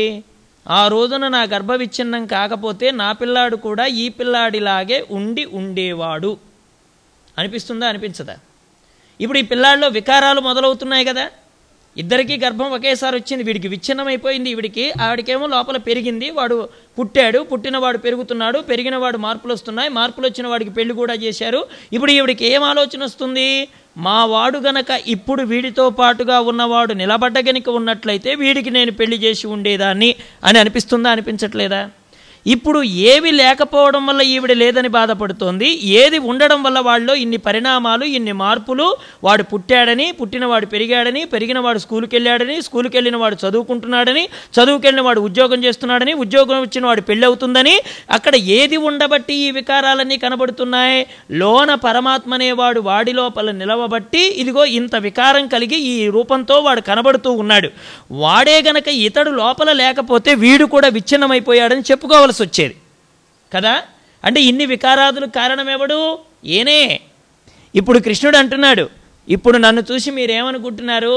నేను యశోదాదేవి బిడ్డని, మీ తర్వాత నేను పుట్టినవాణ్ణి, నేను మీకంటే చిన్నవాణ్ణని మీరు అనుకుంటున్నారు కదా. పిచ్చి గోపికల్లారా, నేను ఉండబట్టే మీరు అలా ఉన్నారు లోపల. నేను లోపల ఉన్నాను కాబట్టి మీరు ఇలా ఉన్నారు. లేకపోతే మీ వికారాదులు, ఈ వయస్సుకు రావడం, ఈ అవయవాల పరిణామం, ఇవన్నీ ఎవరు చెప్తున్నారు? నేనుండబట్టే జరిగింది ఇదంతా లోపల. నేను లేకపోతే వికారాదులేం లేవు. రామకృష్ణ స్వామి వారు చెప్పేవారు, చనిపోయిన తర్వాత శవానికి స్నానం చేయిస్తుంటారు కదా, వస్త్రం తొలగిపోయిందండి, శవం కప్పుకుంటుందా అని అడిగాడు ఆయన. ఇప్పుడు ఏదో పంచో లేకపోతే ఏదో కాస్త తొలగిందనుకోండి, శవం దగ్గర నుంచున్న వాళ్ళు ఏమంటారు? దూరంగా ఉన్నవాడు, ఒరే అక్కడ వస్త్రం తొలగిందిరా, సరిగా కప్పండి అంటాడు. అంతేగాని శవం గారేమైనా లేచి నా వస్త్రం సర్దుకుంటాను ఉండండి అంటాడా నీళ్లు పోసేవాళ్ళని? అనడు.